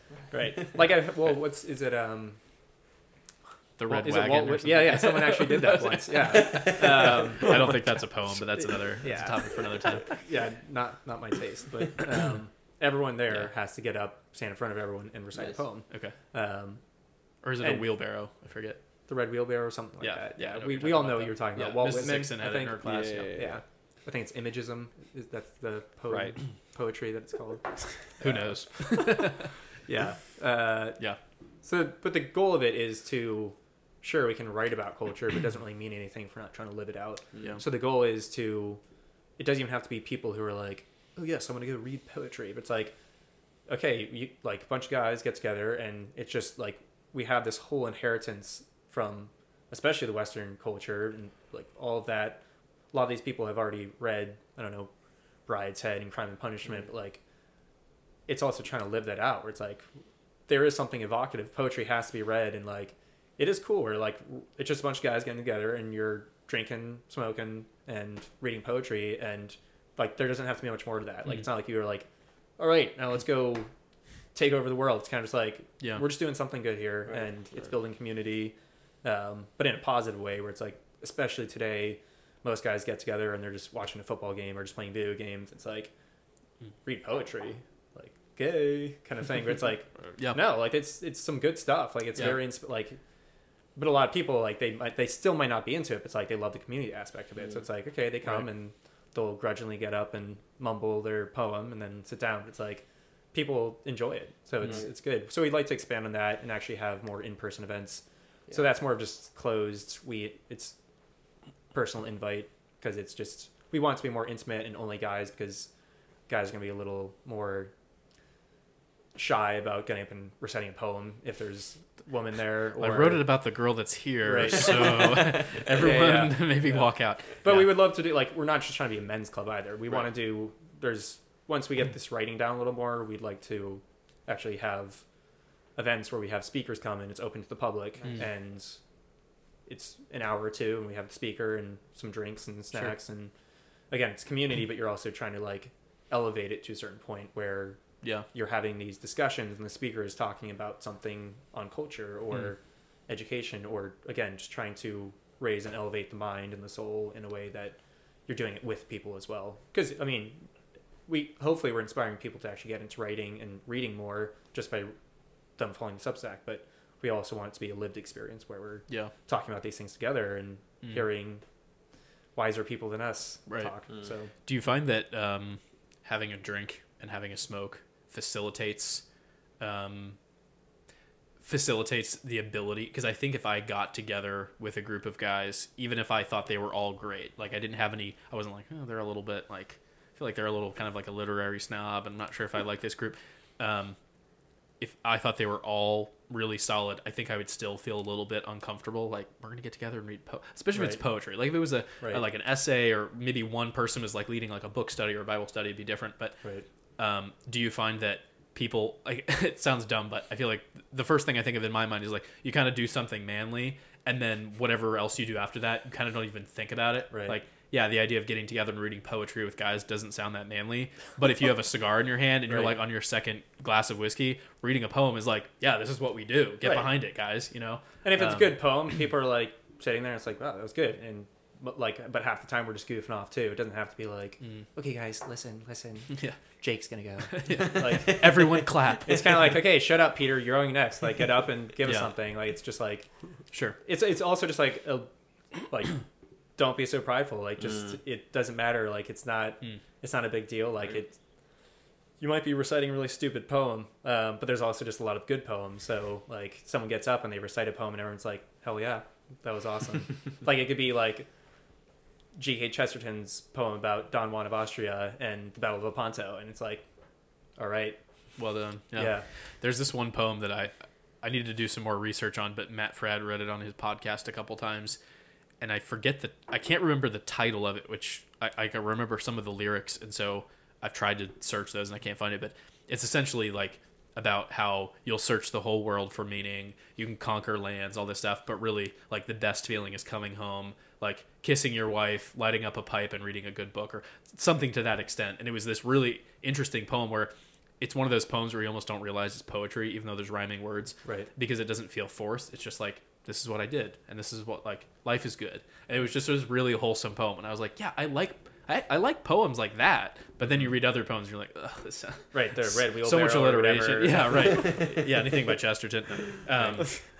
Yeah, no, that's interesting, and I think that's unfortunately, I think that's a problem that society, like our modern society, has, especially with men, is that I think men are too self-conscious about what they enjoy. Like, they might like a movie or a show or a book, but they wouldn't like admit that. Right. But they probably like it for like very concrete reasons. Like, no, there's like a strong male role model, or like this poem actually really struck me, like, right, in whatever way, but you don't really want to admit that. So to be able to have a group of guys get together and be like, huh, but also poetry, and it's not a really weird, nerdy, like academic thing, right? That's a really cool balance to find, and I'm glad you guys have found that. Yeah, it's something we would love to keep going. Yeah, what also just breaks down, again, because you spoke earlier about kind of the masculinity crisis with this lack of fatherhood. It's like people are offered either kind of the soy boy, like TikTok version, or kind of just the gym bro, like whey protein, like, and you just can't express any feeling. It's like, get it. Yeah. No, like, you can read a poem and like it can be like this emotional thing, but it's not this like weepy kind of stuff. It's like, no, like, you have to feel that passion, because there's this like right ordering of our passions, and there's something about poetry that like takes you kind of on that and shows you a way of actually forming those passions towards a good end.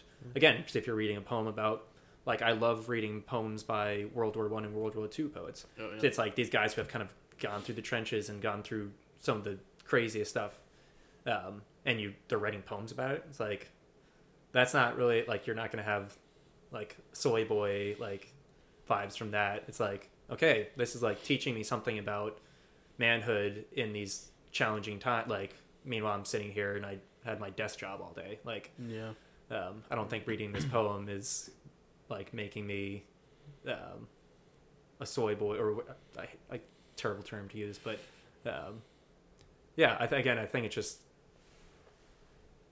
the West too has become so into, like, it's either this kind of like throw it to the winds, everything goes, or very intellectual and rigorous. It's like there's something about poetry where it meets both those lines. It's like, no, it's this right ordering of the passions, and it's a very healthy thing to experience. I don't think I mentioned this on the podcast, but I remember talking to someone about this, how, and I don't necessarily have a bad taste of Jocko in my mouth at all, but I used him as an example of, like, he's like the ultimate, like, you know, ex-Navy SEAL, leadership, work out every day. Doesn't matter if you went to bed at 3, get up at 4, like, you know, crunch time. And then you have Andrew Tate, who's like kind of that way, but much more like kind of power focused. And I was like, and Jordan Peterson is very much in the middle, where he's not posting things about working out. I mean, granted, he's older and things like that, but he's like, he I'm is doing my cold plunge now. Hopefully someone can pull me out. But he's this interesting balance of, like, he's very well read, very knowledgeable, could beat pretty much anyone in a debate, but is very obviously hardcore. Like, he's not just like an overweight, like, academic sitting at a computer just like reposting things on Twitter. Like, that's not. And so it's interesting to have that, like, you see how guys are drawn to all three of them, but like Jocko doesn't really bring up faith. He doesn't really bring up theology, even though I think he probably could, as I have no doubt that he's really smart. And he has a lot of good principles, and I think if he talked to someone who brought up Catholic principles, he'd probably agree with a lot of them. But then Andrew Tate, who's just very like, yeah, well, if you can make money on OnlyFans, you might as well, because he's like so overly pro-capitalist that it's like that it's embarrassing. But it's so cool to have, like, Jordan Peterson, or there's other people that are like in the middle, where you're like, you can read a poem and I don't think less of you, but I think that's because you've shown yourself to be a man, and you've shown yourself to be well read, and you've shown yourself to be a good debater in other situations. And I think that you kind of almost have to like earn that, right? Like, if you're a podcaster, if you're like an influencer online, you can't just start posting like things of you reading G.K. Chesterton. That's great, but like, you also have to like show people that like it's more than that. There's more. It's not just me picking a person or an ideology to get behind, and then all of a sudden I'm this person, right? Right. And with Jordan Peterson, obviously, he has so much content that it's like you could look up anything and realize how incredibly smart he is and how well read he is. But well, because he's thought about it in his own terms. To kind of, it's Yeah. not like, oh, every time he talks about it, it's always kind of like, well, Young says, or like, I mean, even a lot of Catholics would be like, well, St. Thomas Aquinas says. It's like, St. Thomas Aquinas is great, but have you thought about it with your own brain? Like, it's not just like referring to everything. Like,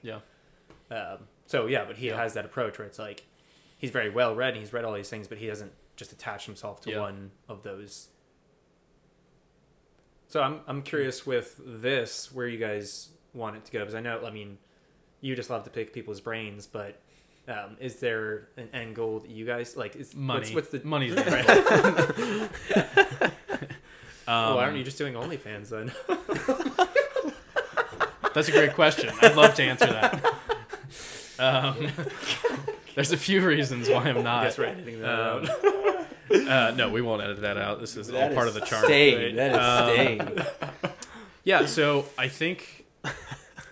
So it's interesting because I feel like the reason that we started this is very similar to the reason that y'all started the Substack. Mark has to say something too at some point. So. Okay, yeah. No, we'll question Mark later. Yeah. Mark, how are you doing? No. Our second guest for this evening is Yeah, one of our co-hosts. Unreal. So, yeah, I mean, and I'll let both of you maybe elaborate on this a little bit more than I can, but I think like really the main reason is that we would hang out and have drinks, have a couple cigars, hang out, and like just talk about stuff, and we would never. We may have benefited from saying we're going to talk about this like essay or this book, but none of us were organized enough, and we were all in college, and so we didn't really have time for that. Right. But I think after that, we just kind of missed. Like, we just missed talking to people, and then I realized that I would invite a bunch of guys over, but then I would invite, like, Mr. Brown, or I would invite, like, Mrs. Hickson, or something, and then it would end up kind of being a group of us just being like, so why did you do that, or where did you go to graduate school, and you're kind of just drawn to the wisdom of that person, right. And I was like, I don't really want to stop doing that, and we don't have to, we don't really have to record it to do that. I can... You talk to anyone. I do. If people come over and I'm interested in them, I'll just talk to them. You're saying you would invite James Scannick to just come hang out? Well, no, not James, but that's a different story. James. Yeah, some people I just don't like on a personal level, but I just don't trust him to do my tile. It's the whole thing. Not my tile guy. James, if you're listening to this, let's be real. James is not going to listen to this. I doubt. I told him. I sent him his podcast, and I was like, don't worry, like, if you listen to it, don't be self-critical. And then I was like, don't worry, none of us have listened to it either. Right. None of us. No, but I think that we just were like, we don't want to stop asking questions and talking to people. Yeah. And if it becomes a big thing where we can get really big guests on and it becomes popular, that'd be great, because the bigger the guest, at least ideally, the more interesting they are, the more people you can affect, you can talk with different organizations. And if not, then it's just people from the community, and it's really just people from the community that are listening to it anyway. So... But it's also like, you don't want to just assume that those people wouldn't have an interesting story, because like you just don't know how well you even know them, because they could have this crazy life. It's kind of like, and that's happened. And I had this crazy life, and then I decided I want to go live in Front Royal because great Catholic community. Yeah, and depending on the person, I mean, some people that we've had on I know pretty well, so I kind of know what to expect. But other people, they come on and they're like, yeah, I mean, I wasn't Catholic for years, and you're like, wait, what? Like, right. And maybe that would have come up in conversation, but if it's someone you've known most of your life and they come over, you're just going to ask about their job and ask how things are going. So at least for me, I just decided, I think we need to make it more official, because something about recording, it's very similar to like it's all about being intentional, right? Having a drink, having a smoke, setting a time to do something. Maybe you read an essay, whatever. It kind of forces you to say, this is what we're going to be talking about. And it makes you not just accept like, we're just hanging out. It's also conducive to certain conversations and questions that you wouldn't ask if you you just had someone random over and kind of like, but like it's like, we're here and we're doing a podcast, but like, so there's certain things that I'm going to ask you about. Yeah. That you wouldn't ask about. And it feels more normal, because if we're recording and I say, so tell me about this, in person, you might be like, it's kind of a weird thing to say. Like, we haven't really gone, like, what are the formalities? Whereas on an episode, it's like, yeah, he's interviewing me. Like, that's what he's going to say. But, I mean, I think ultimately our goal is just to keep it really conversational, interview as much as we need to, but just to keep the conversation flowing, drinks are always a part of that. Mm-hmm. Someday I'd like to have a studio where we could smoke, because I think that would be even better. That would be awesome. Like light up a pipe. But yeah, and I think at least I really pushed for, and I don't think there was much pushback, but I pushed for long format, because it's like if we have someone on for half an hour, we'd probably get most of the same content that you're telling us. Right. But it's going to be in a distilled form, and most podcasts that do that, unless it's a debate podcast or a really quick like political podcast, it sounds forced, and it doesn't sound like the host is actually interested. Right. Whereas if you have a long format, like I'm not going to talk. I don't invite people on that I am not interested in talking to, because I don't want to waste 3 hours of my time. It's actually going to be 4 hours, so just buckle up. No, but I don't want to waste time with someone I'm not interested in. So. Yeah, I'm sitting here like, why am I? That's the long version. Well, Anthony, do you guys want to comment? I was walking by and Anthony asked me to come in, so I think Brian's like, I've never done this before. I've never been a part of this. It's actually the first time we've all been together in a while. Yeah, because we keep you guys keep alternating, getting sick. Coming. Yeah. You're welcome. Well, as So- you can tell, I'm the talker of the three. Right. So I really just need to get it out. It's kind of a disease. Right. No, I mean I'm doing this because I'm selfish. Anthony just wants to talk to people. I'm just like, I want to get to know, like I want to be around these two, especially, just very good men. And not anymore. You ruined it, guys. Yeah, and every guest that Anthony's able to get is like top tier, except for tonight for some reason. Yeah, Whiskey, I'm glad you said that. Drinking that. So. Well, you're one of the guests, though, Mark. Yeah, we're not. Can you introduce yourself? Yeah, for sure. I think that I've always been an introvert and very quiet, and so like being able to be in this and chirp in where I can, but also just listen to, like, I mean, I think my favorite one that we had was James Iskanic, because just being able to listen to his story, but also like ask questions, and it was in the morning, so I had energy. But like, So you're a morning person? yeah, Okay. that is like, that's a blessing to be able to just sort of sit back and listen to people have these excellent conversations with each other, but also chime in where I can. Right. What do you think? What was it about James's that you found fascinating? Was it kind of because he's kind of really gone from kind of end to end, where it's like he's doing tile work in Front and Well, but he was also in California doing the acting and that whole world? He's an excellent storyteller. Mm-hmm. He's very he's an actor, so he's very theatrical. And kind of all, like, Brian wasn't there on that one, but like all three of us probably didn't listen to it either. Yeah.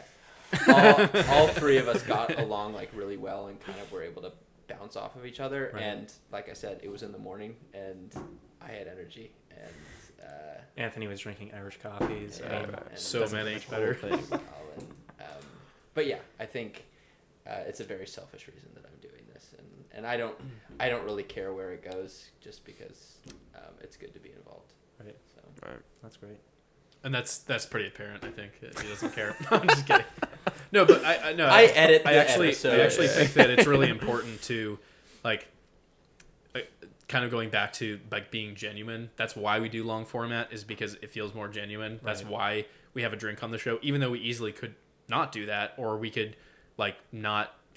we could have a less comfortable way of doing this. Like, there's a lot of different things we could do that would be different, that might be easier or better, but it's less genuine. And I think that people are drawn, like with your Substack, people are drawn to what's good and what's true and what's beautiful. And maybe we don't always hit that mark with our conversation, but people are drawn to it's like authentic. Mm-hmm. And if it's something where we have someone on because they own a big company and we're like hoping that they repost it so that we get our podcast out there, right? People they see through that, because you see that all the time. If you listen to a podcast and some political person is interviewing a person that has a book, the person that wrote the book is only on that political podcast to get the word out. They don't care about that host, most likely. Maybe they're friends, but probably not. And it's fake. And so much of the world is fake now that I think that's why Joe Rogan is so successful. It's why Matt Fradd is so successful, because they just sit down with people who they're genuinely interested in, and they'll talk about. I was listening to we had a conversation as if no one was actually listening. Right. And that's what we've done that a few times, where we're like, hey, if everything breaks, it would suck for the guest because they would be expecting to, get the recording and send it to their friends and stuff. But like, I really don't think we would treat it any differently. We'd probably go outside and light up a cigar. But other than that, I'm going to be asking the same things. Right. And if people don't want to listen to that, I don't care. Right. Yep. Because if they don't want to listen to it, then nothing that we're going to do is going to cause them to listen to it. Yeah. Right. So it's really, in a way, it is kind of selfish because we're just doing what we want to do. And then we hope that people like it enough to listen to it. And for the amount of advertising and marketing and stuff that we do, we get a lot of listens per episode. So it's like, okay, great. Yeah. But if that radically drops, maybe we need to review what guests we're having on. But honestly, probably not. We're probably be doing that after you. Hey, maybe after this one. Somehow we got negative views. So many people thumbs this down. It got deleted on Spotify for some reason. But got canceled. Yeah, what about you? Talking about Israel. What about you, Brian? Yeah, I guess I would kind of say a bit of both, really. Can't just do that. No. I mean, have an original thought, dude.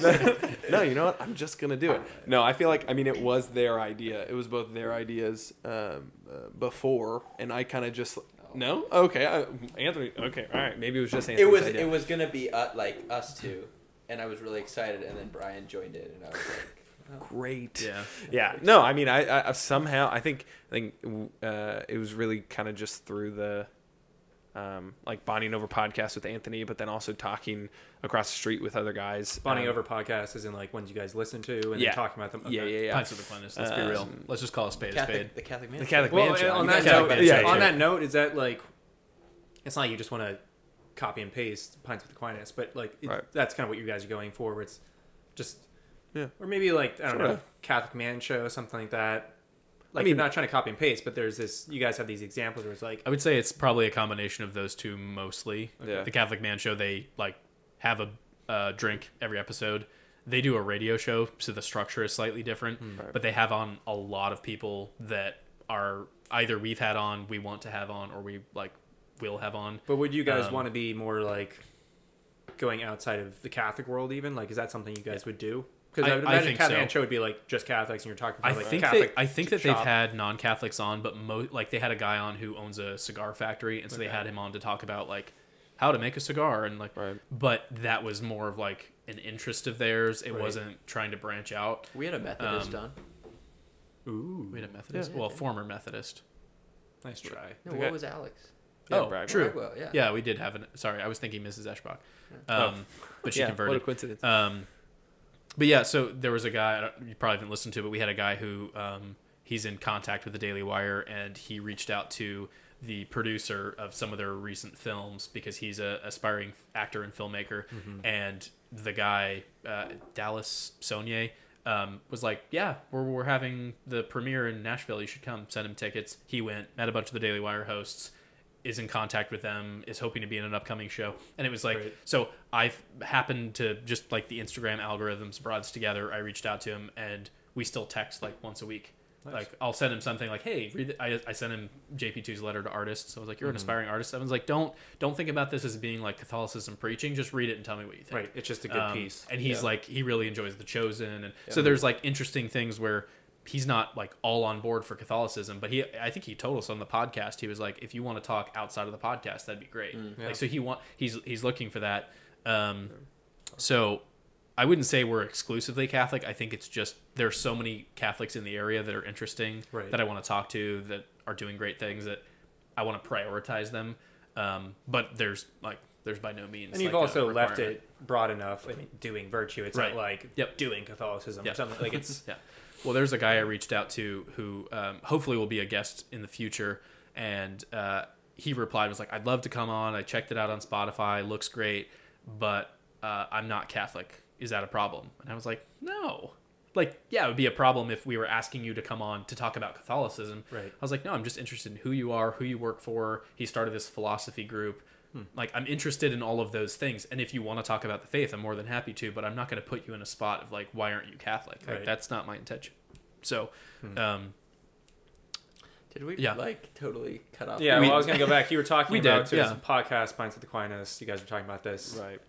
Sorry, Brian. I mean, well, no problem. Yeah, you guys can keep talking. I'm totally fine with listening. I feel like, honestly, going through the episodes, even just remembering back, I feel like just being able to sit here and listen to like conversations go on, I feel like that is a lot of the time like sitting we're just over here to watch Anthony talk to somebody. Okay, Well, I try not to do that. I really do, but the burden of being a host just gets to me. Well, I mean, there's a but reason you started it too. yeah, right. But it is just fun. I mean, being able to like listen to the conversation here, but also partake in the conversation, have people on who we're interested in talking to, and we know enough that we have questions for that it gives us the opportunity to ask those questions, and then and it is cool to also I mean, it hasn't happened all that often. Only a couple of them have stayed after to just keep talking and everything, but it is still cool to have that opportunity to be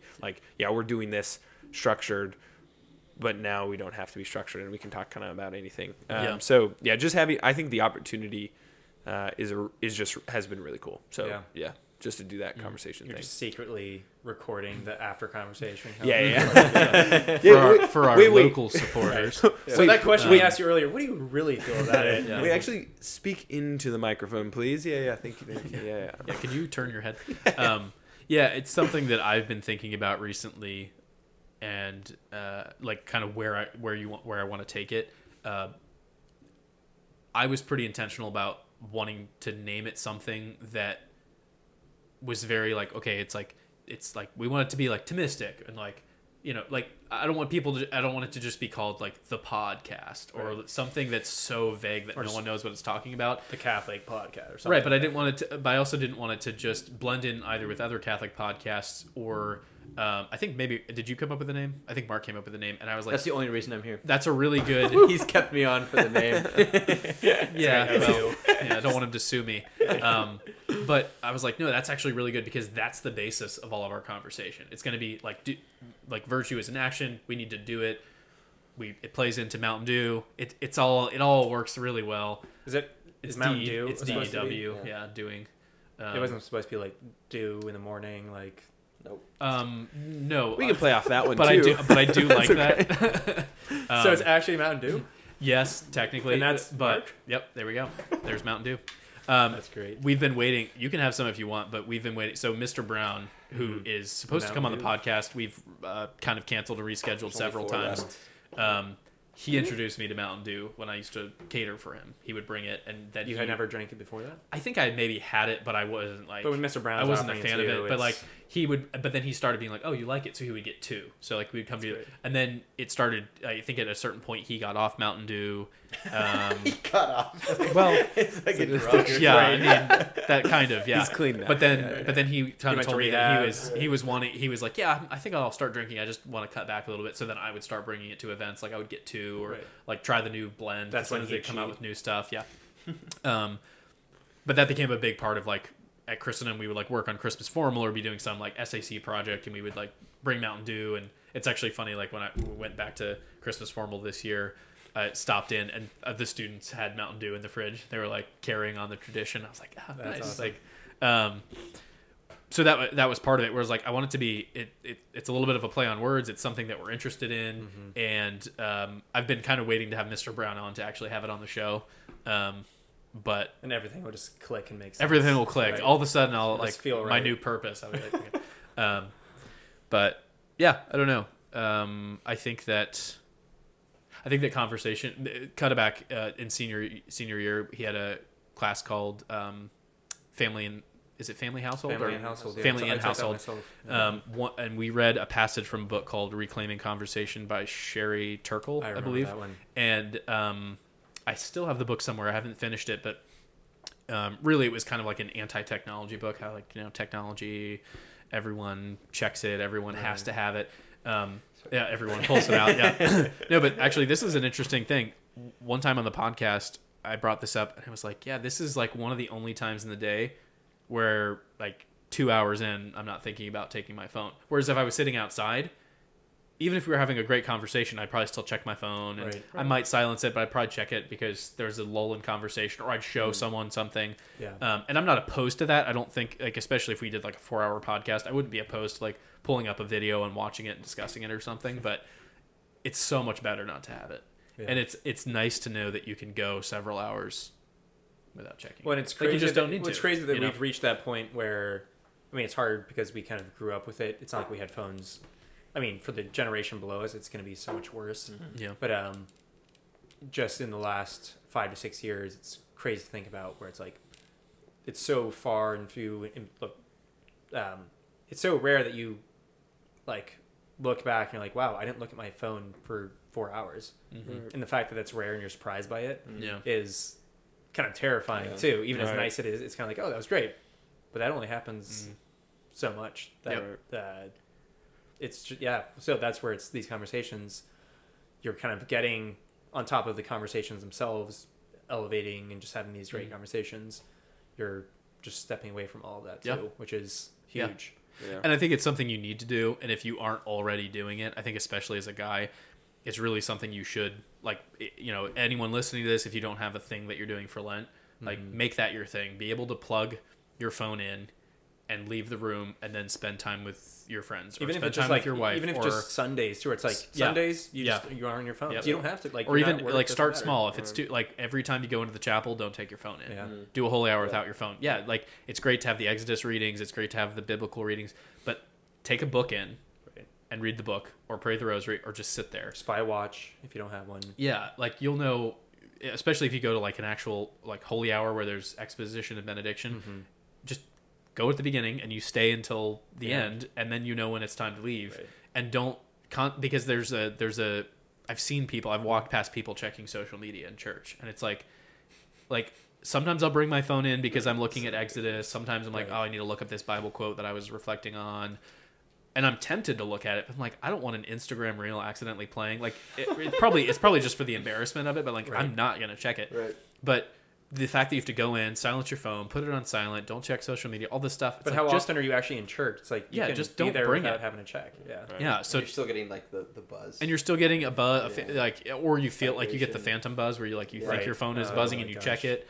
So it's like, start with that. Don't do that, or pick a day of the week where you're not going to do that. Something that really bothers me too is people will get together and watch a movie like as friends, and then everyone's checking their phone in a slow part in the movie. It's like, you hate to do this, but I'm almost at the point where I want Get people, the basket and everyone has to yeah, put their everyone phone put your phone in, because I just want to talk to you, or I just want to enjoy this movie and not know, oh, what else is this, what other movies is this actor in? Oh, I can pull it up. Like, just talk about it. And then at the end, you could look it up and see who's right. But I think it really ruins conversation. And Totally. and we have such a short-term memory problem, too, that, like, without our phones, we're useless. Like, can't even. I think Matt Walsh was talking about this on his show one time, where he was like, I literally don't even know if I could get to the studio, like, without my phone, because he's like, it's so easy, just like Google Maps, put it on, go. Oh, there's. But then Google Maps, you're not actually like looking up and looking at the road and learning the way. And he's like, you're I just could looking down your phone, and that's a huge problem. Like, I mean, I can get most places if I've been there a few times. I can get there, but I don't always remember the road names. Right. But like 10 years ago, everyone would be like, oh, it's off of this. And that's why if an older person gives you directions, they'll tell you, like, it's south of this, and you'll pass this on the right and take a left on this road. And you're like, yeah, I don't know what you're talking about. Right. And like our generation and the generation below us, is like, if the phones ever just like go out for a day, everyone's lost. Like, no one's going to work. Well, that's something it's a small thing, but there are times where I'm like, okay, I've done this route before. I'm not pulling up Google Maps. And if I take the wrong turn, that's fine. 5 minutes. But like, it's just funny how it's become such a habit. It's like, I know how to get back.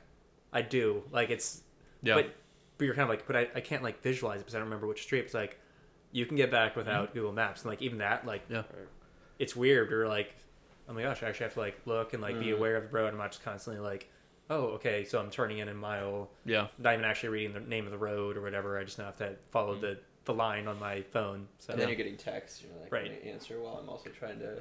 Yeah. Well, you just get a self-driving car. That's really the solution. Yeah. Let the car drive. Well. Yeah, my down payment's already in. So good. Right. All the money we're getting from this. So. Something that is kind of that much, huh? There's a question that's kind of been on my mind as we've been talking about this, and it. Is this for me or James? It's for James. Sorry, I was just looking at you. It's It's for our fans, Mark. Yeah. They're coming in on the phone. So there's that book that I mentioned, Reclaiming Conversation, and how people don't talk anymore. I think that's probably the overarching problem. Like, I can't tell you how many people I've talked to, and I'm like personally guilty of this, where you're like interacting with people at your workplace or interacting with people at your parish for years. Like, I've never actually talked to them. And it would be so easy just to be like, hey, I've seen you at Mass a lot. Like, who are you? What's your name? Do you want to get a drink? Do you want to get dinner? Right. Like, not in a creepy way. Like, could be just a family that you've seen a bunch of times and you respect the way that they discipline their kids, or something super simple. Discipline their kids? What are you saying? Yeah, let's go. Yeah. Pro discipline. No. Man. Amen. But you just don't, because it's Right. easier just to, and like, I've seen people in church with like earbuds in, and who knows, maybe they're listening to Gregorian chant, but it's just like, even in church you can't just like be there and be present with the Eucharist. You have to like have your own thing going. But it seems to me that I wouldn't say so. I think that that's the root problem, is avoiding conversation, avoiding confrontation, not talking to people, not expressing yourself, and just because I think people are programmed to just like, well, I'll just repost that it's President's Day, Right. But I'm not going to like read about it. I don't know anything. I'm not going to read some I'm just speech going to from like Abraham, kind of. or- I'm just going to show that Right. So that's definitely an issue. But I feel like maybe I don't really know what the root is, but it seems that a huge problem is that people don't know how to write. And Jordan Peterson talks about how if you can think and you can write, no one can stop you. Because if you get into some legal dispute, or you take a job, if you can't express yourself, you're useless. Like, you can't do anything. The but thoughts if you in your own head make sense to you, but when you Right. actually have to write them, it's like, Yeah. oh, okay, people actually see my thoughts laid Yeah. out in a way that they might not understand, so I have to make them comprehensive, coherent, and compelling too. And I think that that's something that the liberal arts education does really well, is where you're in the classroom, you're learning, you're taking in all this information, and you have to be tested on it. But I think a really interesting way of testing is, like, you need to present on this topic. So you need to learn this certain topic really well, or you need to debate this topic. But a more simple way that is a really good way of learning is just, you need to write on this. Like, hopefully you know it intellectually, but you need to show me on a piece of paper, Right. what your thoughts are, what's your research, how are you backing up your argument, is it reasonable, is it unreasonable, and all of that, and how can you present it. And, or even, like, there's a really helpful way of doing this is, like, pick a topic you disagree with and argue like you agree with the side you disagree with. Come up with, and Aquinas does that, right? Like, the reply to the Iron objections. Man, not straw man. Right? Yeah, and so so it seems like with the Broken Binnacle, that's something that y'all are trying to encourage, is to encourage people to write. And now it's more geared towards things that they agree with and with things that they like, but it's just to encourage writing. Because I think after you leave college, if you've been to that's like a big caveat, if you've been to a college that requires you to like actually critically think and write critically. Right. But then after that, unless you're a journalist, it's like you don't really have to do that, other than maybe emails. Yeah.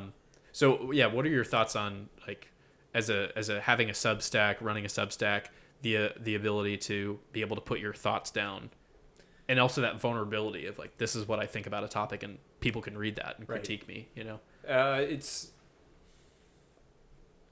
I've done very little writing. I mean, before the Broken Binnacle, outside of college, I'd done very little writing. But it was through Kristen that I wanted to do more writing. And again, it's just because it's like, I prefer tests way more, because all you have to do is regurgitate the information. Like, you study this stuff, and it's just like, you have to kind of just input this response for these questions. With writing, it's like you actually have to engage with it and coherently, not just have good thoughts, but put them together well and be persuasive.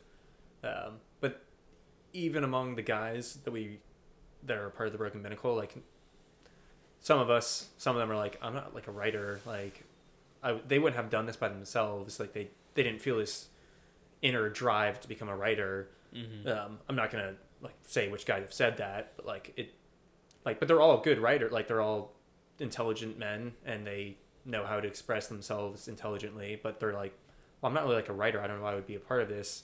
And I've talked about that. I've even brought up Jordan Peterson too. The idea of, like, it's not a matter of like, oh, I want to become a writer, that's my identity now. The point is, if you're seriously engaging with these topics, one of the best ways to engage with them is writing. Because it might be great that you read that book, but form some sort of opinion on it and write it, again, in a persuasive, coherent, intelligent way. That's a whole other thing, because again, it's easy to have your own thoughts. But it all comes out differently on the page because you actually create something outside of yourself that you kind of have to correspond with as well. Because when you see it written down on paper, it kind of has this this existence of its own, but it kind of works as like a soundboard too, where you see your thoughts and you're kind of like, it made sense in my head and I see them out here and it's like, it doesn't make sense. But it's such a healthy way of being able to translate your thoughts, because even someone like a teacher, where you have someone who's brilliant, they don't know actually how to like translate what they're saying. They don't know how, like, they're not, they're just so in their own world, as brilliant as they may be, that they don't know how to express it. So I think writing, regardless of whether you want to be a writer or not, is just one of the best ways for you to actually develop those thoughts in a way that you can actually express them to other people in a way that's understandable.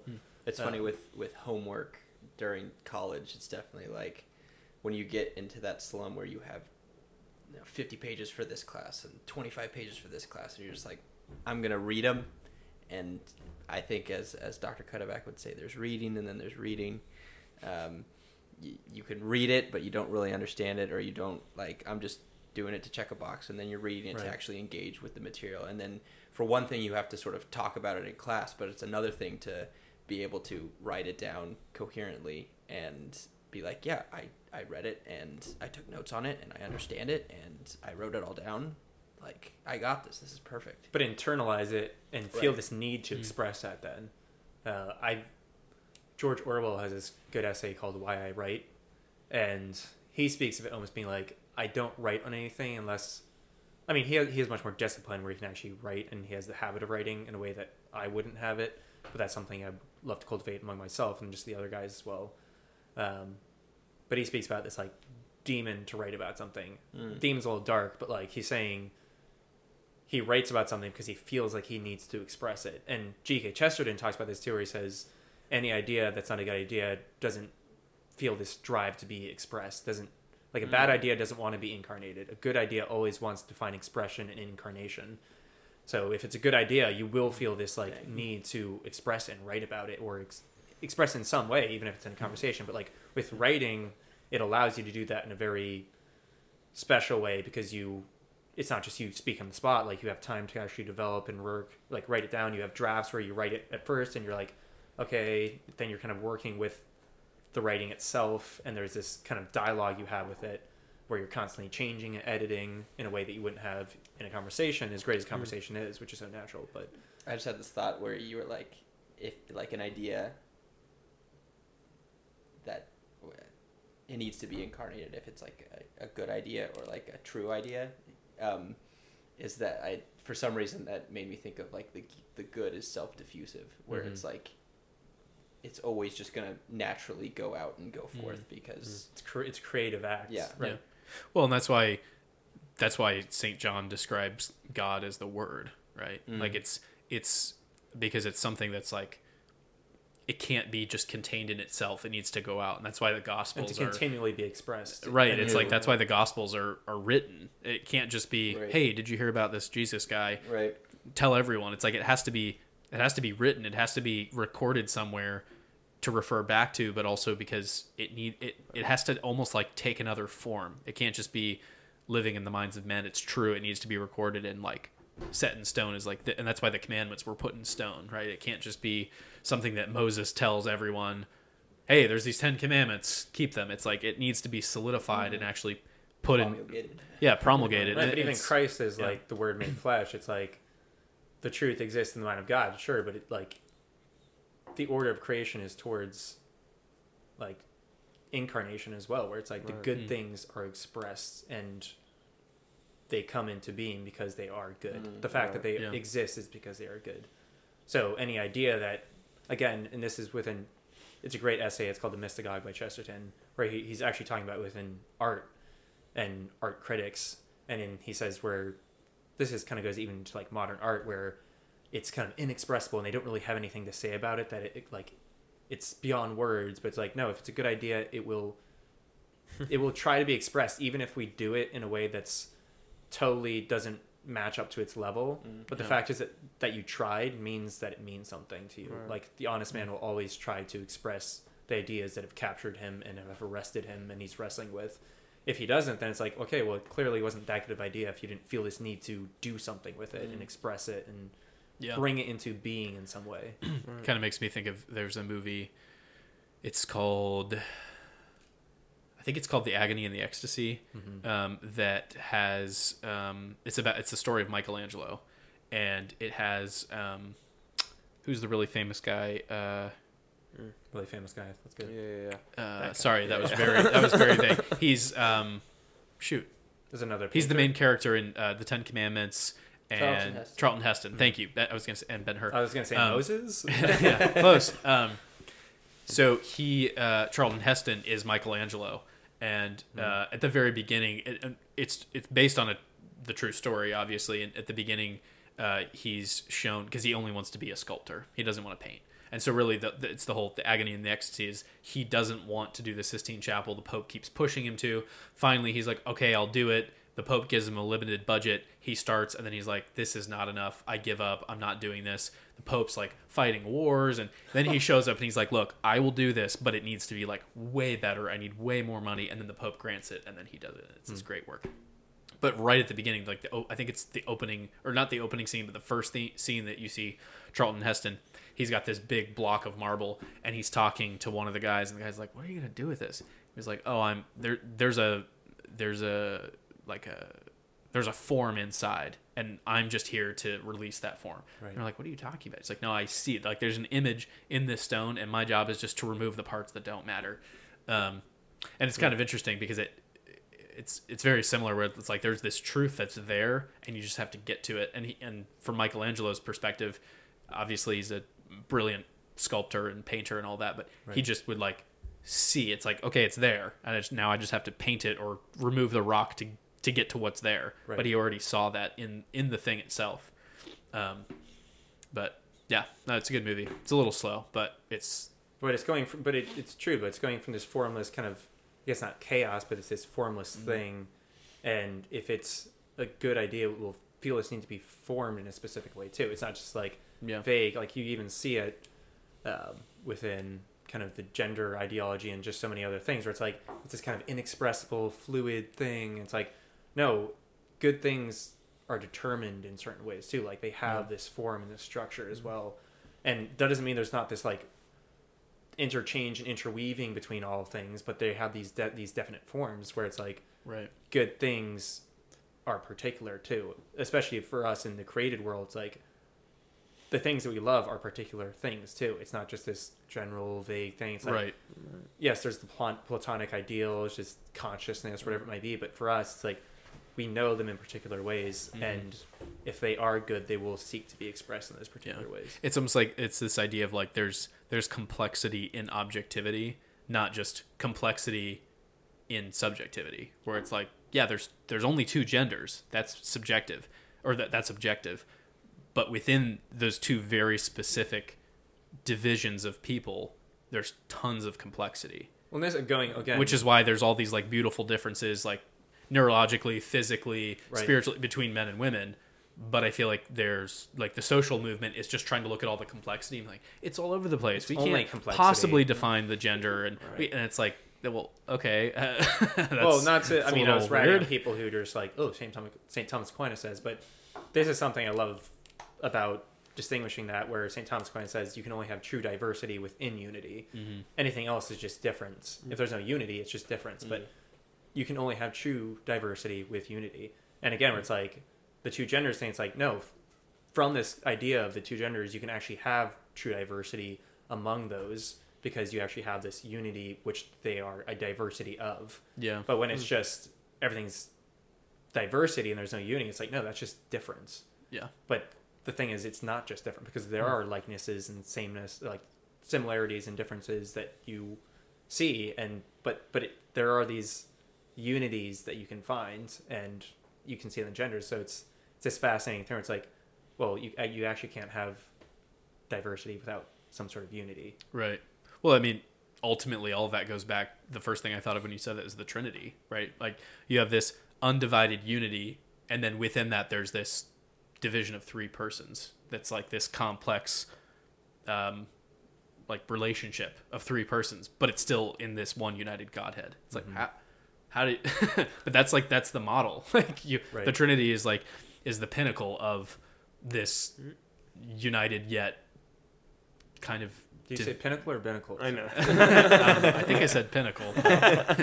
Full circle. The broken pinnacle. We'll put that as our tagline. Host compares Trinity to the Binnacle. Right. Did you guys? It's there. Did you read Tintin? I love Tintin. Yeah. Yeah. Everyone's like, what is it? The Broken Barnacle? Something. Yeah.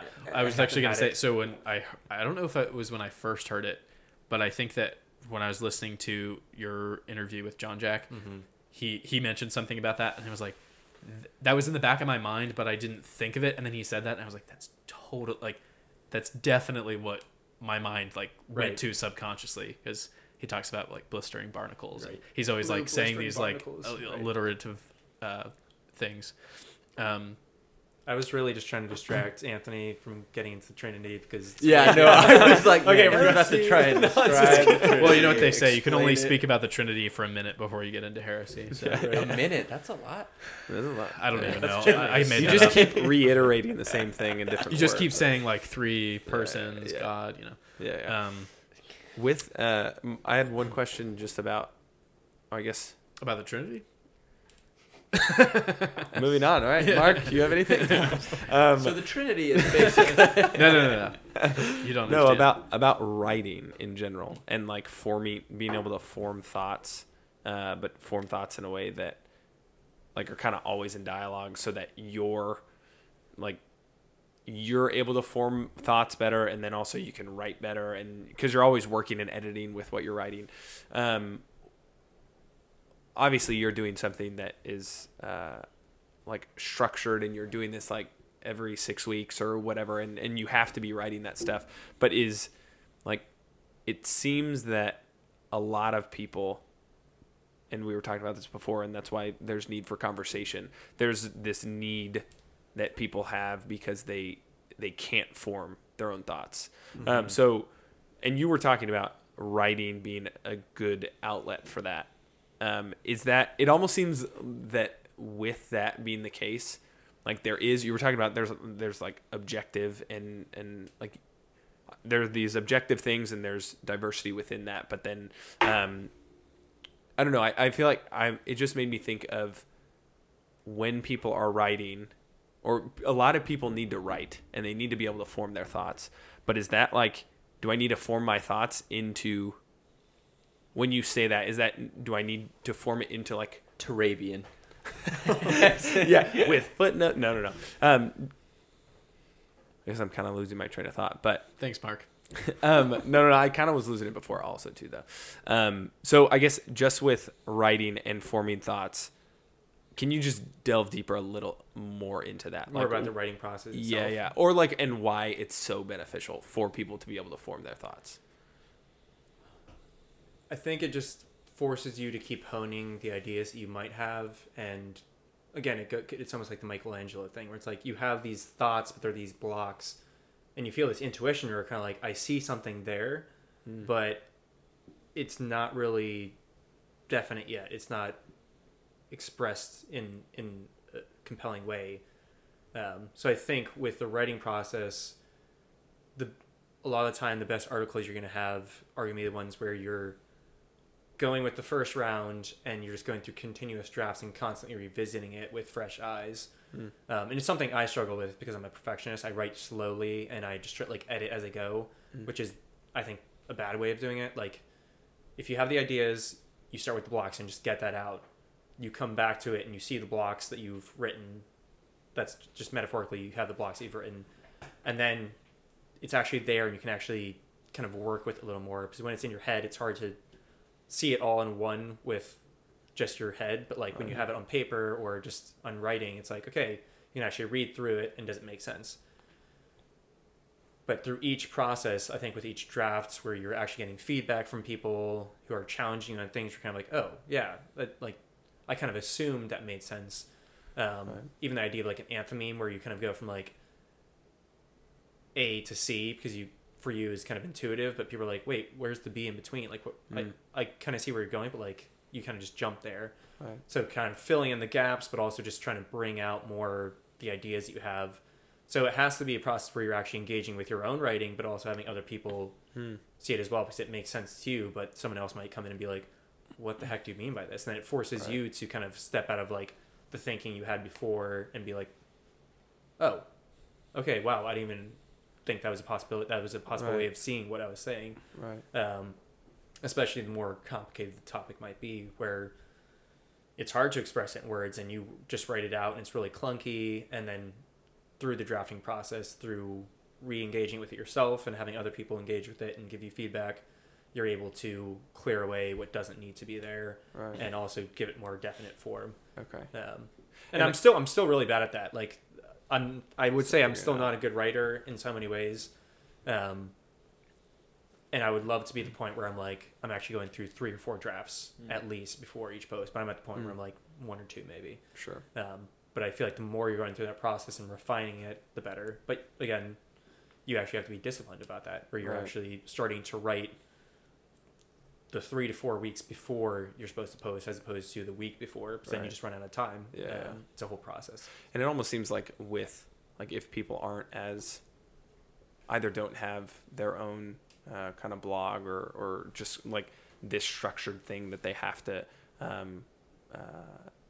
add to, it would almost seem like if it's people who are wanting to form their thoughts better, it's like, okay, I need to write it down, and then conversation is that next thing.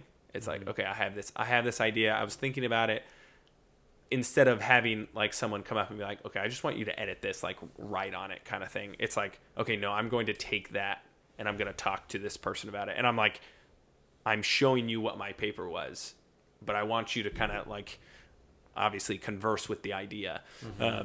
But that's just interesting, because I think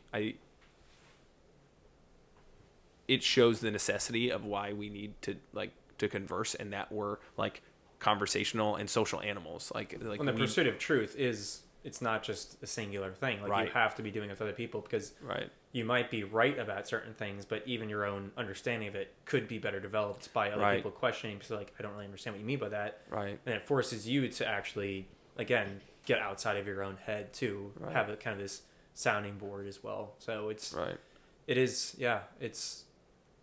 again, you don't have to be a writer to do the writing. I think it's important to just be developing that skill, because it actually helps you develop your own thoughts too. It's not about the writing's great, but it also kind of refines your own thinking too, in a way that you wouldn't have had if you were just thinking them yourself. Right.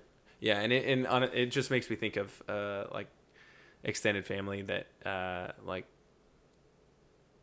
as you were saying, they do have these thoughts that are right, and like by themselves it's like, yeah, no, that's a good thought, but then when it comes to trying to either persuade or even have conversations with other people about like what, like just talking about ideas, or like trying to show why this person is wrong, it's especially even now in just society, it's so easy to be like, no, this is how it is, stop talking, because like it's just these polar opposites, because they literally can't talk. Like they're just talking past each other, and so there's an insecurity too, because you're scared of being wrong. That if you are wrong, then everything's going to come crashing down. Right, and you're almost more prone to be wrong if you're not actually conversing with people. Right, because you're just conversing with yourself, and then obviously you're going to be right because you're conversing with yourself.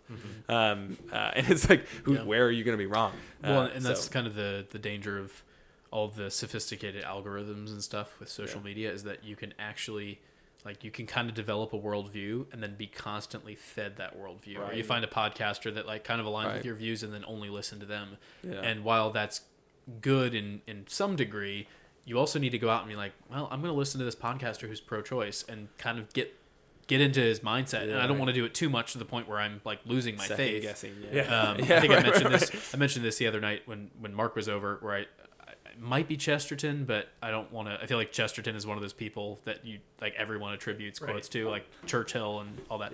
But I think it was Chesterton who said, like, you want to be open-minded, but not so open-minded that your brains fall out, right? So it's like you want to be open-minded to say, okay, I have this basis of reality. I know what human nature is. I know what my faith teaches, but like, what do Muslims believe? And then get into that a little bit, but not to the point where you're like, wow, maybe this might be right. Right. Like don't go so deep into something that that your faith disagrees with, that you're becoming open to it or becoming weak in your faith. Use that as an opportunity to strengthen your faith, and then to be able to argue your faith and say, well, actually, I'm correct and you're Muslim. And like what's great is when you you're see Muslim, like, so you're wrong. well, no, but what's great is if you see like a Catholic debater, like Trent Horn does this all the time, where he'll debate someone and he'll be debating like a Protestant, and they'll say something. He's like, well, that's not what you believe if you're Methodist. And they're like, wait, what? He's like, well, Methodists believe this. Like, if you believe that, you're actually Presbyterian or something. And it's like he's telling them more about what their specific, like, so-called sect believes, because he understands it, but it's not in a way that he's like, yeah, actually, I kind of agree with that. He's like, no, I'm very clearly opposed to you, but here's what, like, let me teach you about your faith. Which, if you can get to that point where you're like teaching people, like, oh, you believe in this kind of ideology or this philosophy or this theology, let me tell you about that. And you can present that in a way that's like believable and true. Like, no, like that's a much easier way for you to convert people, because not only are you knowledgeable about your faith, you can tell them about their faith. Like, this is what you guys profess to believe. I don't know if you like personally believe that, but this is what Methodists believe. But finding the good things that they have and building off of that, where it's like you even see St. Paul, where he speaks about the temple to the unknown God. It's kind of like, okay, you guys have a sense of this. You guys, okay, there's something here. Yeah. Let me affirm that. Right. Find the good things that they have and build out of that, where you can actually build off of the truth, and then it starts to push out the lies, where it's like, okay, it's pantheon, but like, what's this thing about the unknown God kind of thing, where it's like, you do that with other people, and it's like, well, why do you guys even have that in the first place? Yeah. Like, where do you think that even comes from, the sense of the unknown God? Or just even anyone today, where it's like, where do you think your sense of goodness comes from? I mean, even right now, I'm like listening to a Sam Harris book. Dang. What's it called? It's called Waking Up. Yeah, but it's this kind of thing where it's like, okay, I'm listening. I'm like, I think he's kind of reductionist on a lot of levels, but like, there's a lot of things where I'm like, okay, yeah, that's good. I can agree with that, and like he's got that right. But I wouldn't think I'd be able to do that if I hadn't gone to Christendom or something, where I had this foundation where it's like, no, I've actually heard from other people who are also very wise, and I'm more compelled by their arguments than someone who's kind of introducing everything down to a materialistic approach, where it's just like, oh, you don't really need religion, because with spirituality you can get meditation. Meditation apparently is the highest form of human goodness, and it's kind of like, well, I think you're just reducing everything down to some like secular Buddhism at this point. Like, it's not really, like, you can't really separate it too from the religion itself, because outside of itself, then it loses its source in a way that I don't think it can exist, because you might be like, oh, okay, well, I'm a good person, I meditate, and I'm one with this consciousness, but how is that going to really be passed down to your children? Like, and they're going to have to deal with that themselves, but like, there's no sense of tradition there too.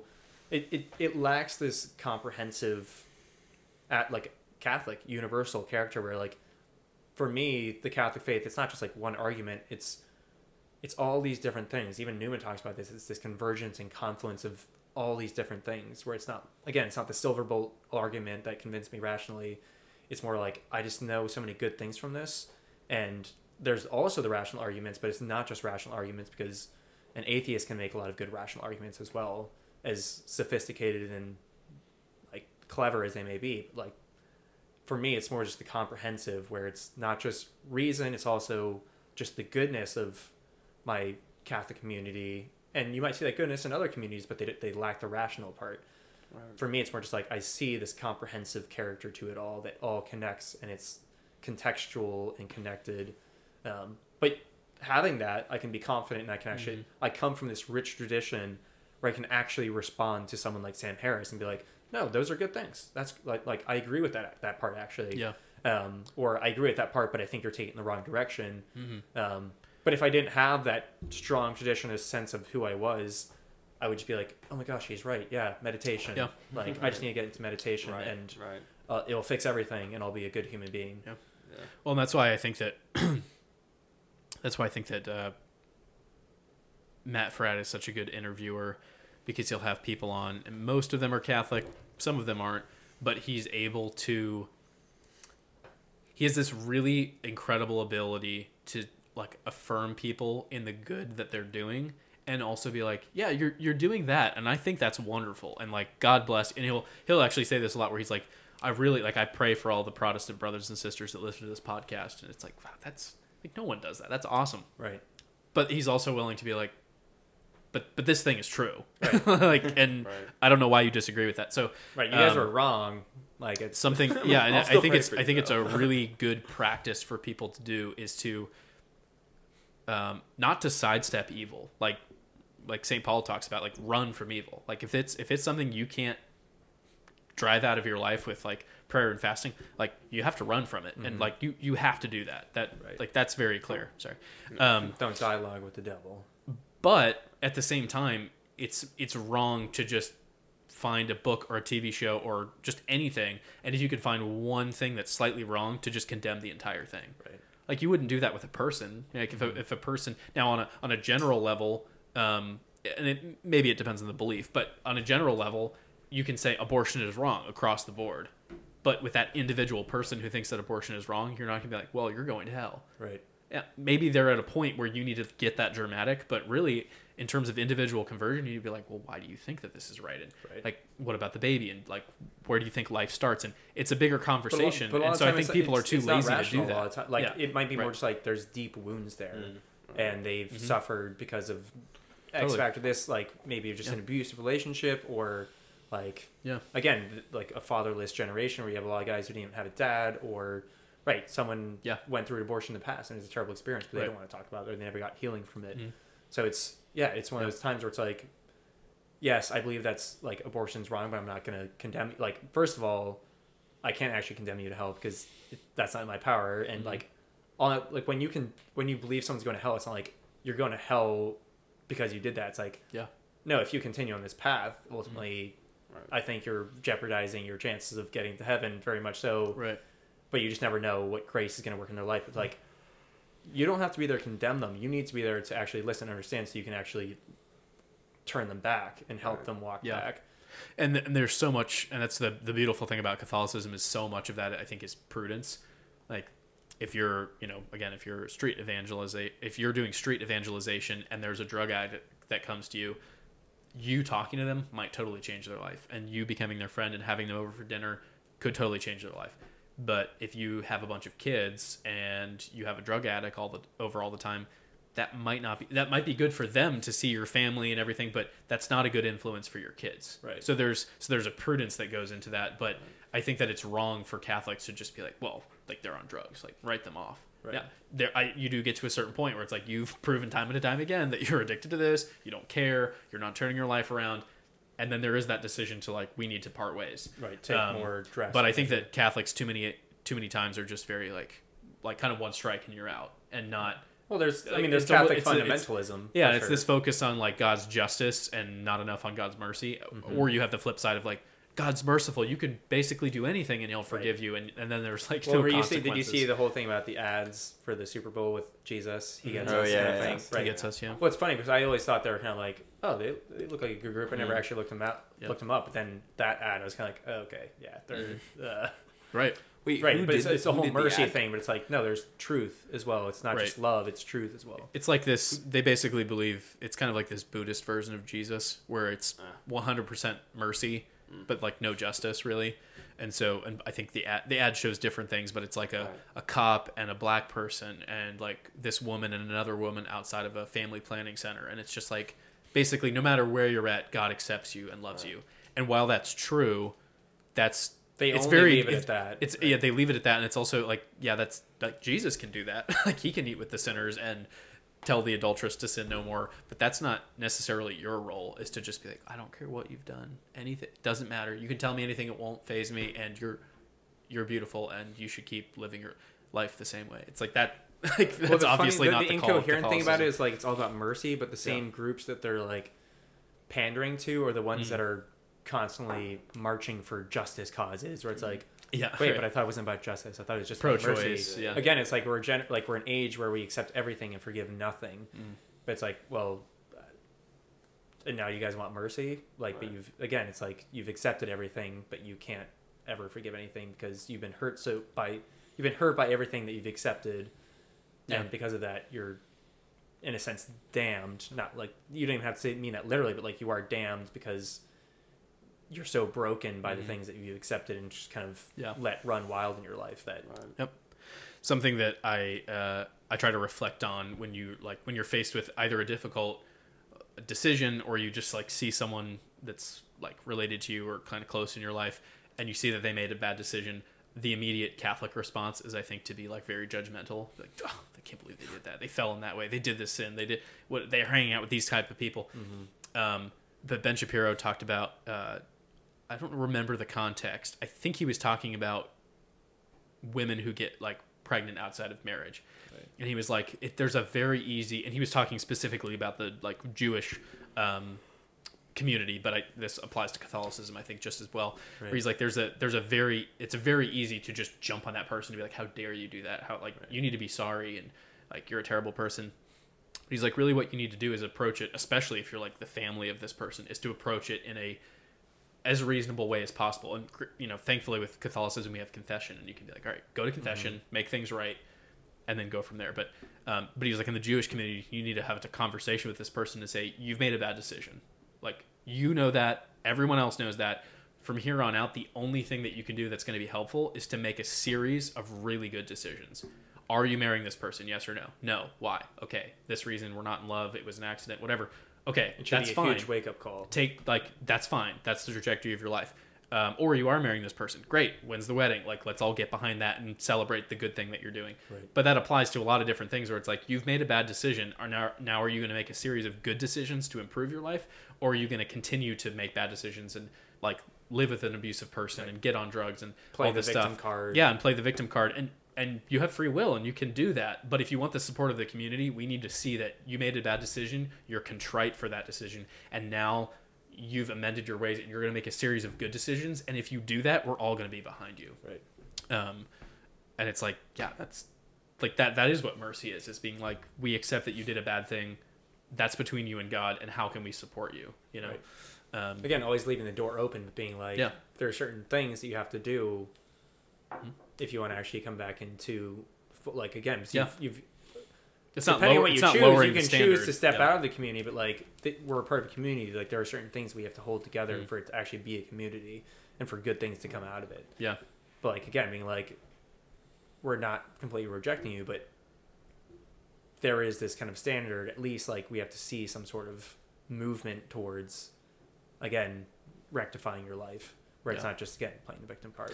I had this conversation 2 nights ago with this lady. I was bartending and she came into the bar and I poured her a glass of wine. We were talking. She's not Catholic. She's been married a couple times. Wasn't for her, apparently. And then, which was sad, but over the course of the conversation, she basically admitted to me that she was an alcoholic. And so I was like, I'm sorry, like, I kind of feel bad pouring you wine, but you already paid for it and you're already mostly done with it. But she just kind of had this sad life. Like, she doesn't really have any friends. Her family like talks about her and gossips about her because she's an alcoholic, but she admits that, but she doesn't really want to change. And so as she was leaving for the night, I was like, well, what are you up to? Like, it's 8:30. Are you going to bed? Do you read? She's like, I'll probably go drink a bottle of wine. And I was like, you shouldn't drink a bottle of wine. She's like, yeah, I know. It always feels good. And the next day you always feel terrible. I was like, well, that's because you drank a whole bottle of wine. So I was like, hey, can you do me a favor? So I told her that St. John's had stations. I was like, because she told me that she kind of church hops. I was like, you should come to stations. Like, there's a soup night. You can come to stations. It's not specifically for Catholics. You can learn a lot about Christ because she believes in the Bible. Like, you should do all these things. And I was like, hey, have a good night. I know, drive safe. And she was like, hey, thanks for talking. Most people don't really like to talk at the bar. And I was like, yeah, that's what bartenders do. And she's like, I don't think I'm going to drink a bottle of wine tonight. I was like, good. I hope you don't. And I was like, and there's nothing I can do to, who knows if I'll see her again. But it was just this like, okay, maybe an inflection point. Maybe I planted something and maybe she comes to St. John's and maybe nothing happens in her life is exactly the same. But who knows if that's a seed that's like, she doesn't drink as much, or she thinks about it a little bit before she does, or maybe she comes to St. John's and meets some good people and like her life has changed. Who knows? Right. But anyway, yeah.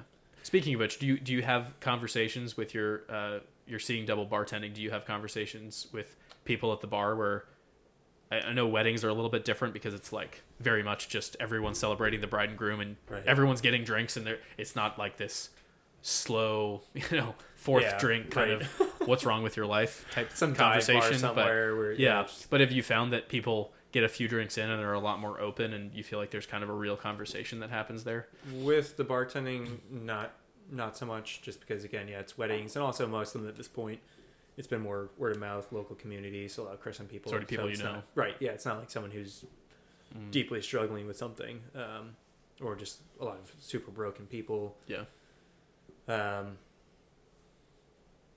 So I wouldn't say that really happens there. I was bartending, or not bartending, I was a bar back at O'Sullivan's Irish Pub, in Arlington for a few months back in 2022. But that was from 9 o'clock till 2 or 3 in the morning. And that's the kind of thing where it's just packed, and I'm sure there's a lot of broken people, but most conversations you'd have would be with your coworkers actually. And I was one of the few people who was religious, like traditionally religious, where it's like other ones would be like, oh yeah, I was kind of raised Christian, or some of them might even have been raised Catholic, baptized Catholic, and they just kind of fell away. So I would have more interesting conversations with them.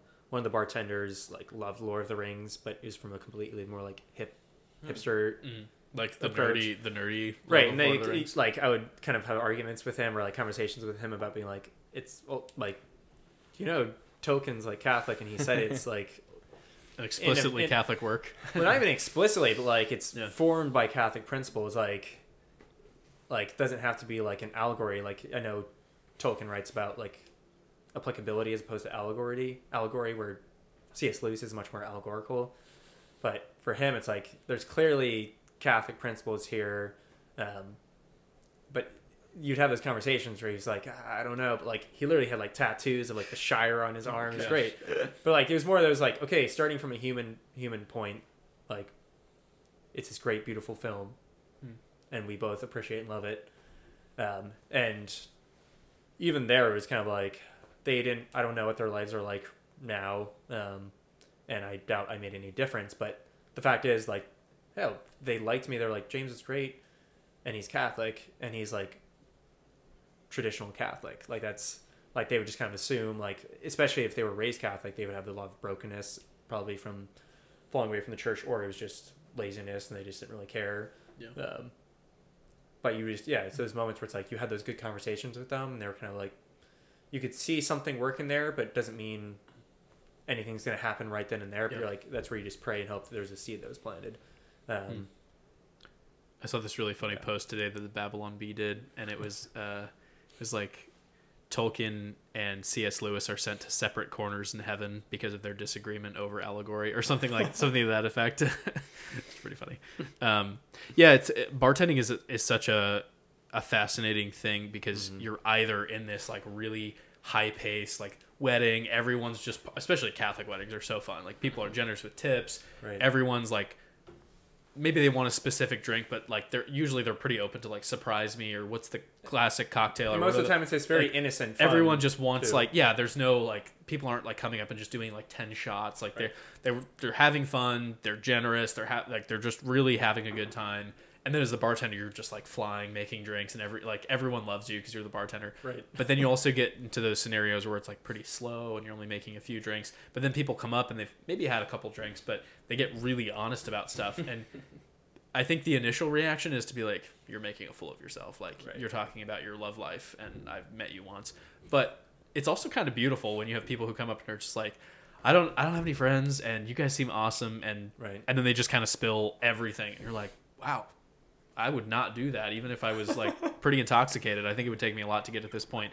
And they're just like very open about stuff, and it's really cool. Like it's not quite the same as having drinks and being on a podcast or hanging out with your friends, but it's kind of along the same lines where you have a couple drinks and you loosen up a bit and you're just able to talk about stuff, and people, especially if you can tell that they're feeling it a little bit, like they aren't going to get offended. Like they're just so open and relaxed about everything that conversation is like just really fun. Like right. you can be like genuinely enthusiastic and happy for them, and they're just like and super you just hope psyched that about they a thing wake that up they in the morning and remember the conversation. yeah no exactly. But But what caused you guys to start the company? Was that just like you were asked to do a bunch of events together, and you're like, we might as well it started do with our own thing? Working with Mr. Brown in downtown catering, just doing the serving first, and then there were times where downtown catering would be in charge of the bartending too, and they would just need some of the servers to step up and serve beer and wine. So Joe and I started doing that, or sometimes it would just be one of us while the other one was serving.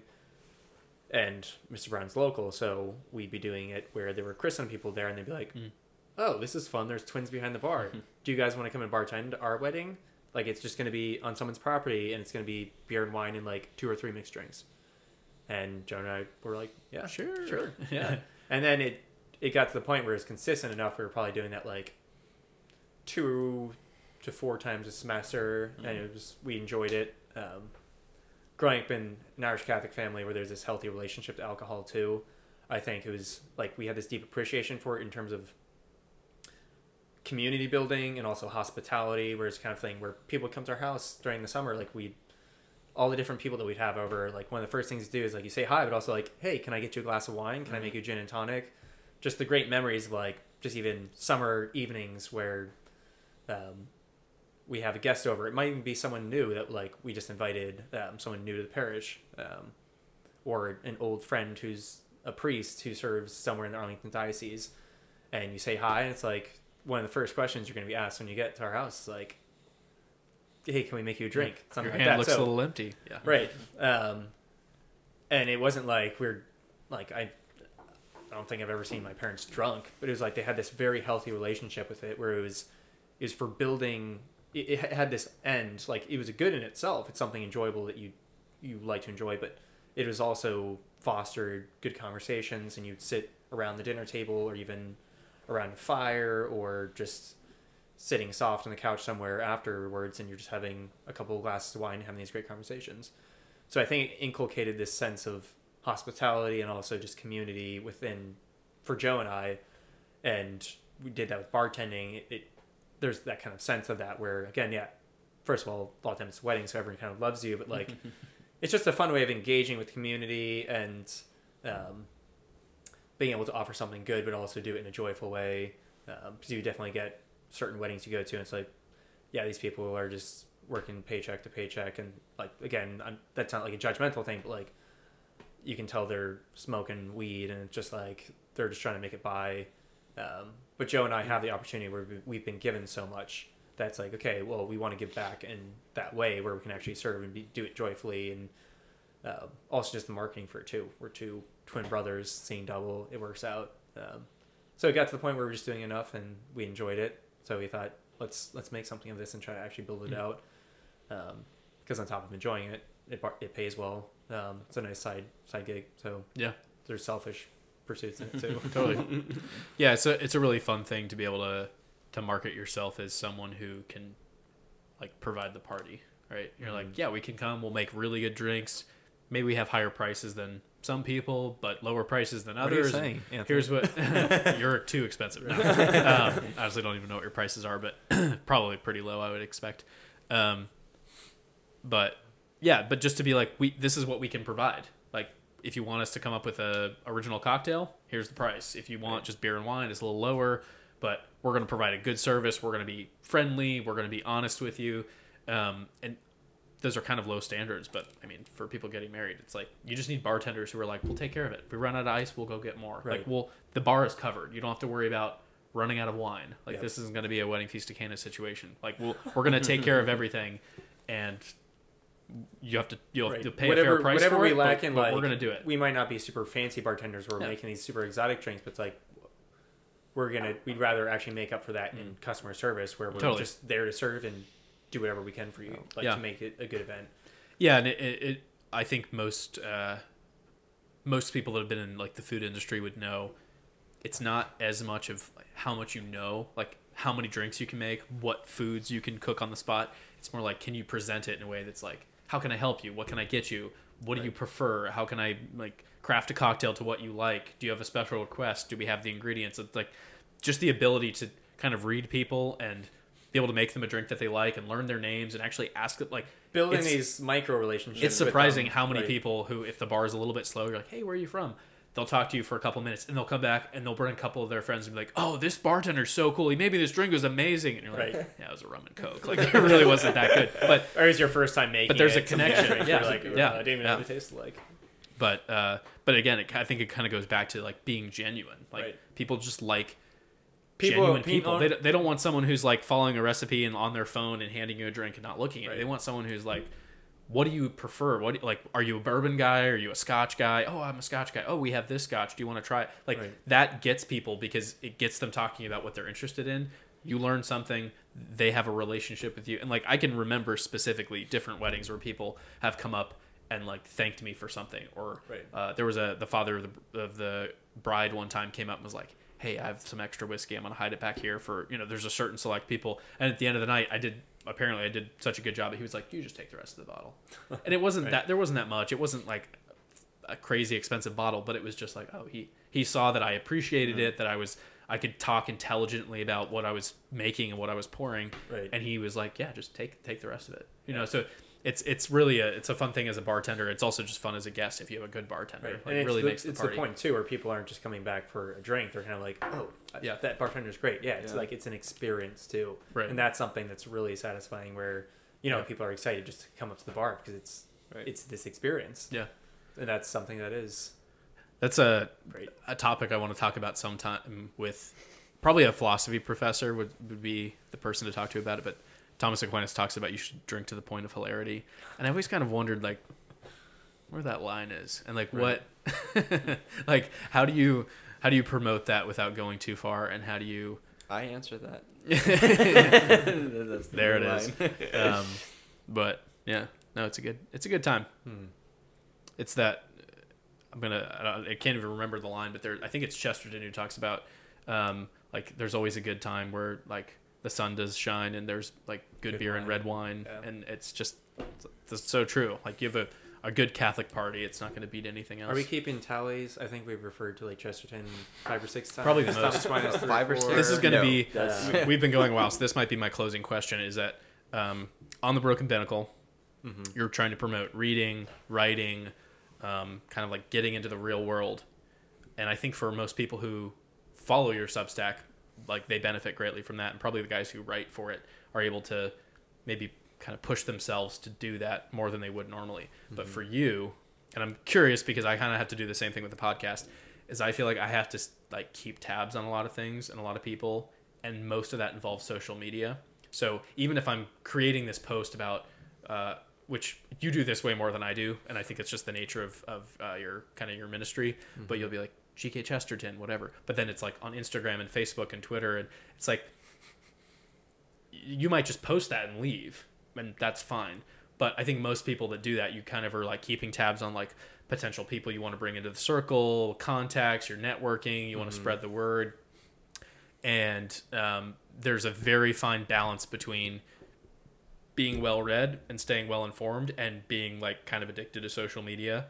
Under the guise of, well, it's for the podcast, or well, it's for the Substack. Like I need to keep friending people and messaging people for this cause, when really that might be undermining your cause. So how do you find a balance between, like networking and promoting what you're trying to do, and also just cutting all of that off and be like, I just want to like read essays and publish things and not care about social media and how many likes we get and all that stuff. Right. I mean, for me, it's not so much the networking, because it's not like we're a podcast where we're trying to get guests. I think that's something we're going to be doing more in the next year.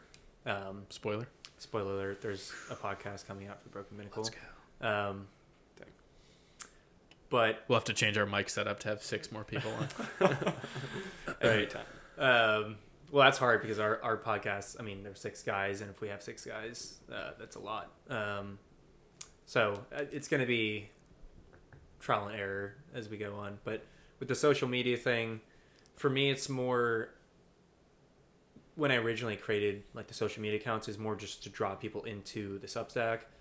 Again, because trying to invite people into something that goes beyond just the constant, like we have such a short attention span, where it's like, sure, I can create these cool posts where it's like some quote from Chesterton, or Chesterton, a quote from, I don't know, Edith Stein, or some poem, and it's like this very aesthetic, cool post, but it's like, well, it's cool that inspired people, but like we want to invite them to something deeper, which is the Substack, where it's again long form. You have to engage with it as opposed to like 30 seconds. Okay, I'll hit the like button. I like that. There's pretty music with it.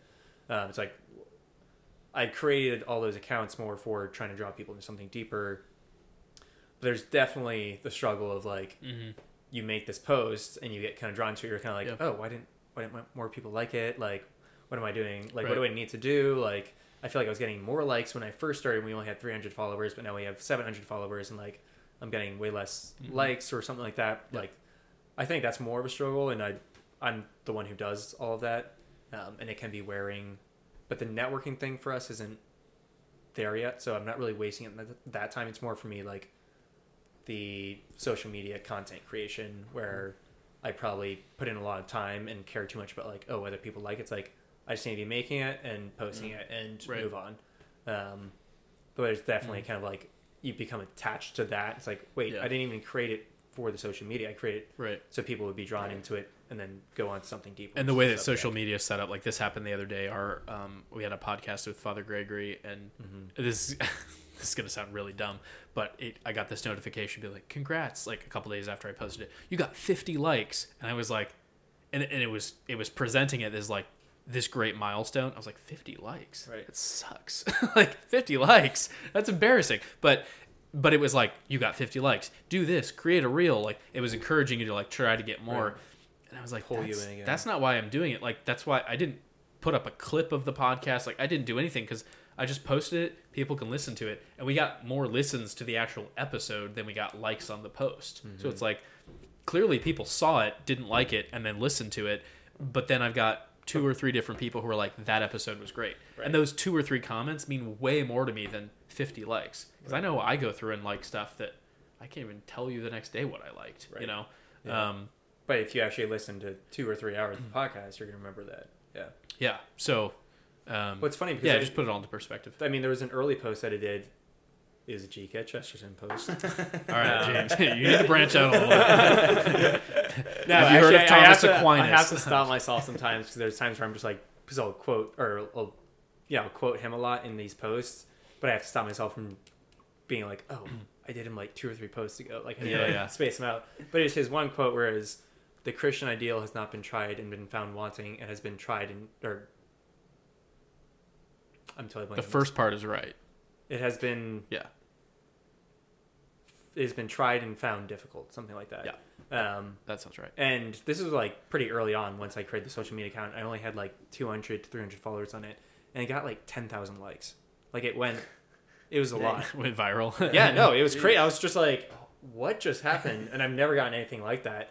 So it's the kind of thing where it's like, I don't think it was like any better of a post, but it's like you're so like, there's such a loss of control. There's certain things you can do to help it, but it's like, no, that doesn't matter. But you can depend so much on that, where it's kind of like you're just so human. You're kind of like you get the dopamine rush from that. It's like, well, I didn't even create this account because I was like cared about making these posts. Like it was for drawing something deeper, like the podcast. Like you got a lot of listens, and that's what's more important to you because that's what you actually originally created, and everything else is just to pull people into that.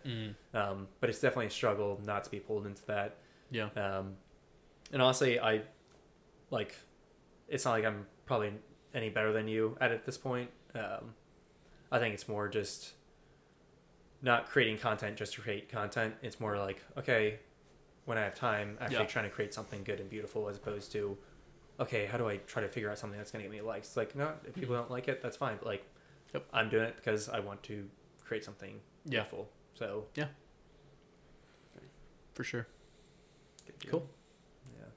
All right. Well, we've hit the 3-hour mark officially, so we should probably close it out for the night. James, thanks for coming on. Good talking to you. Likewise. This is Doing Virtue, Catholic podcast, where virtue is what we do. Cheers, folks.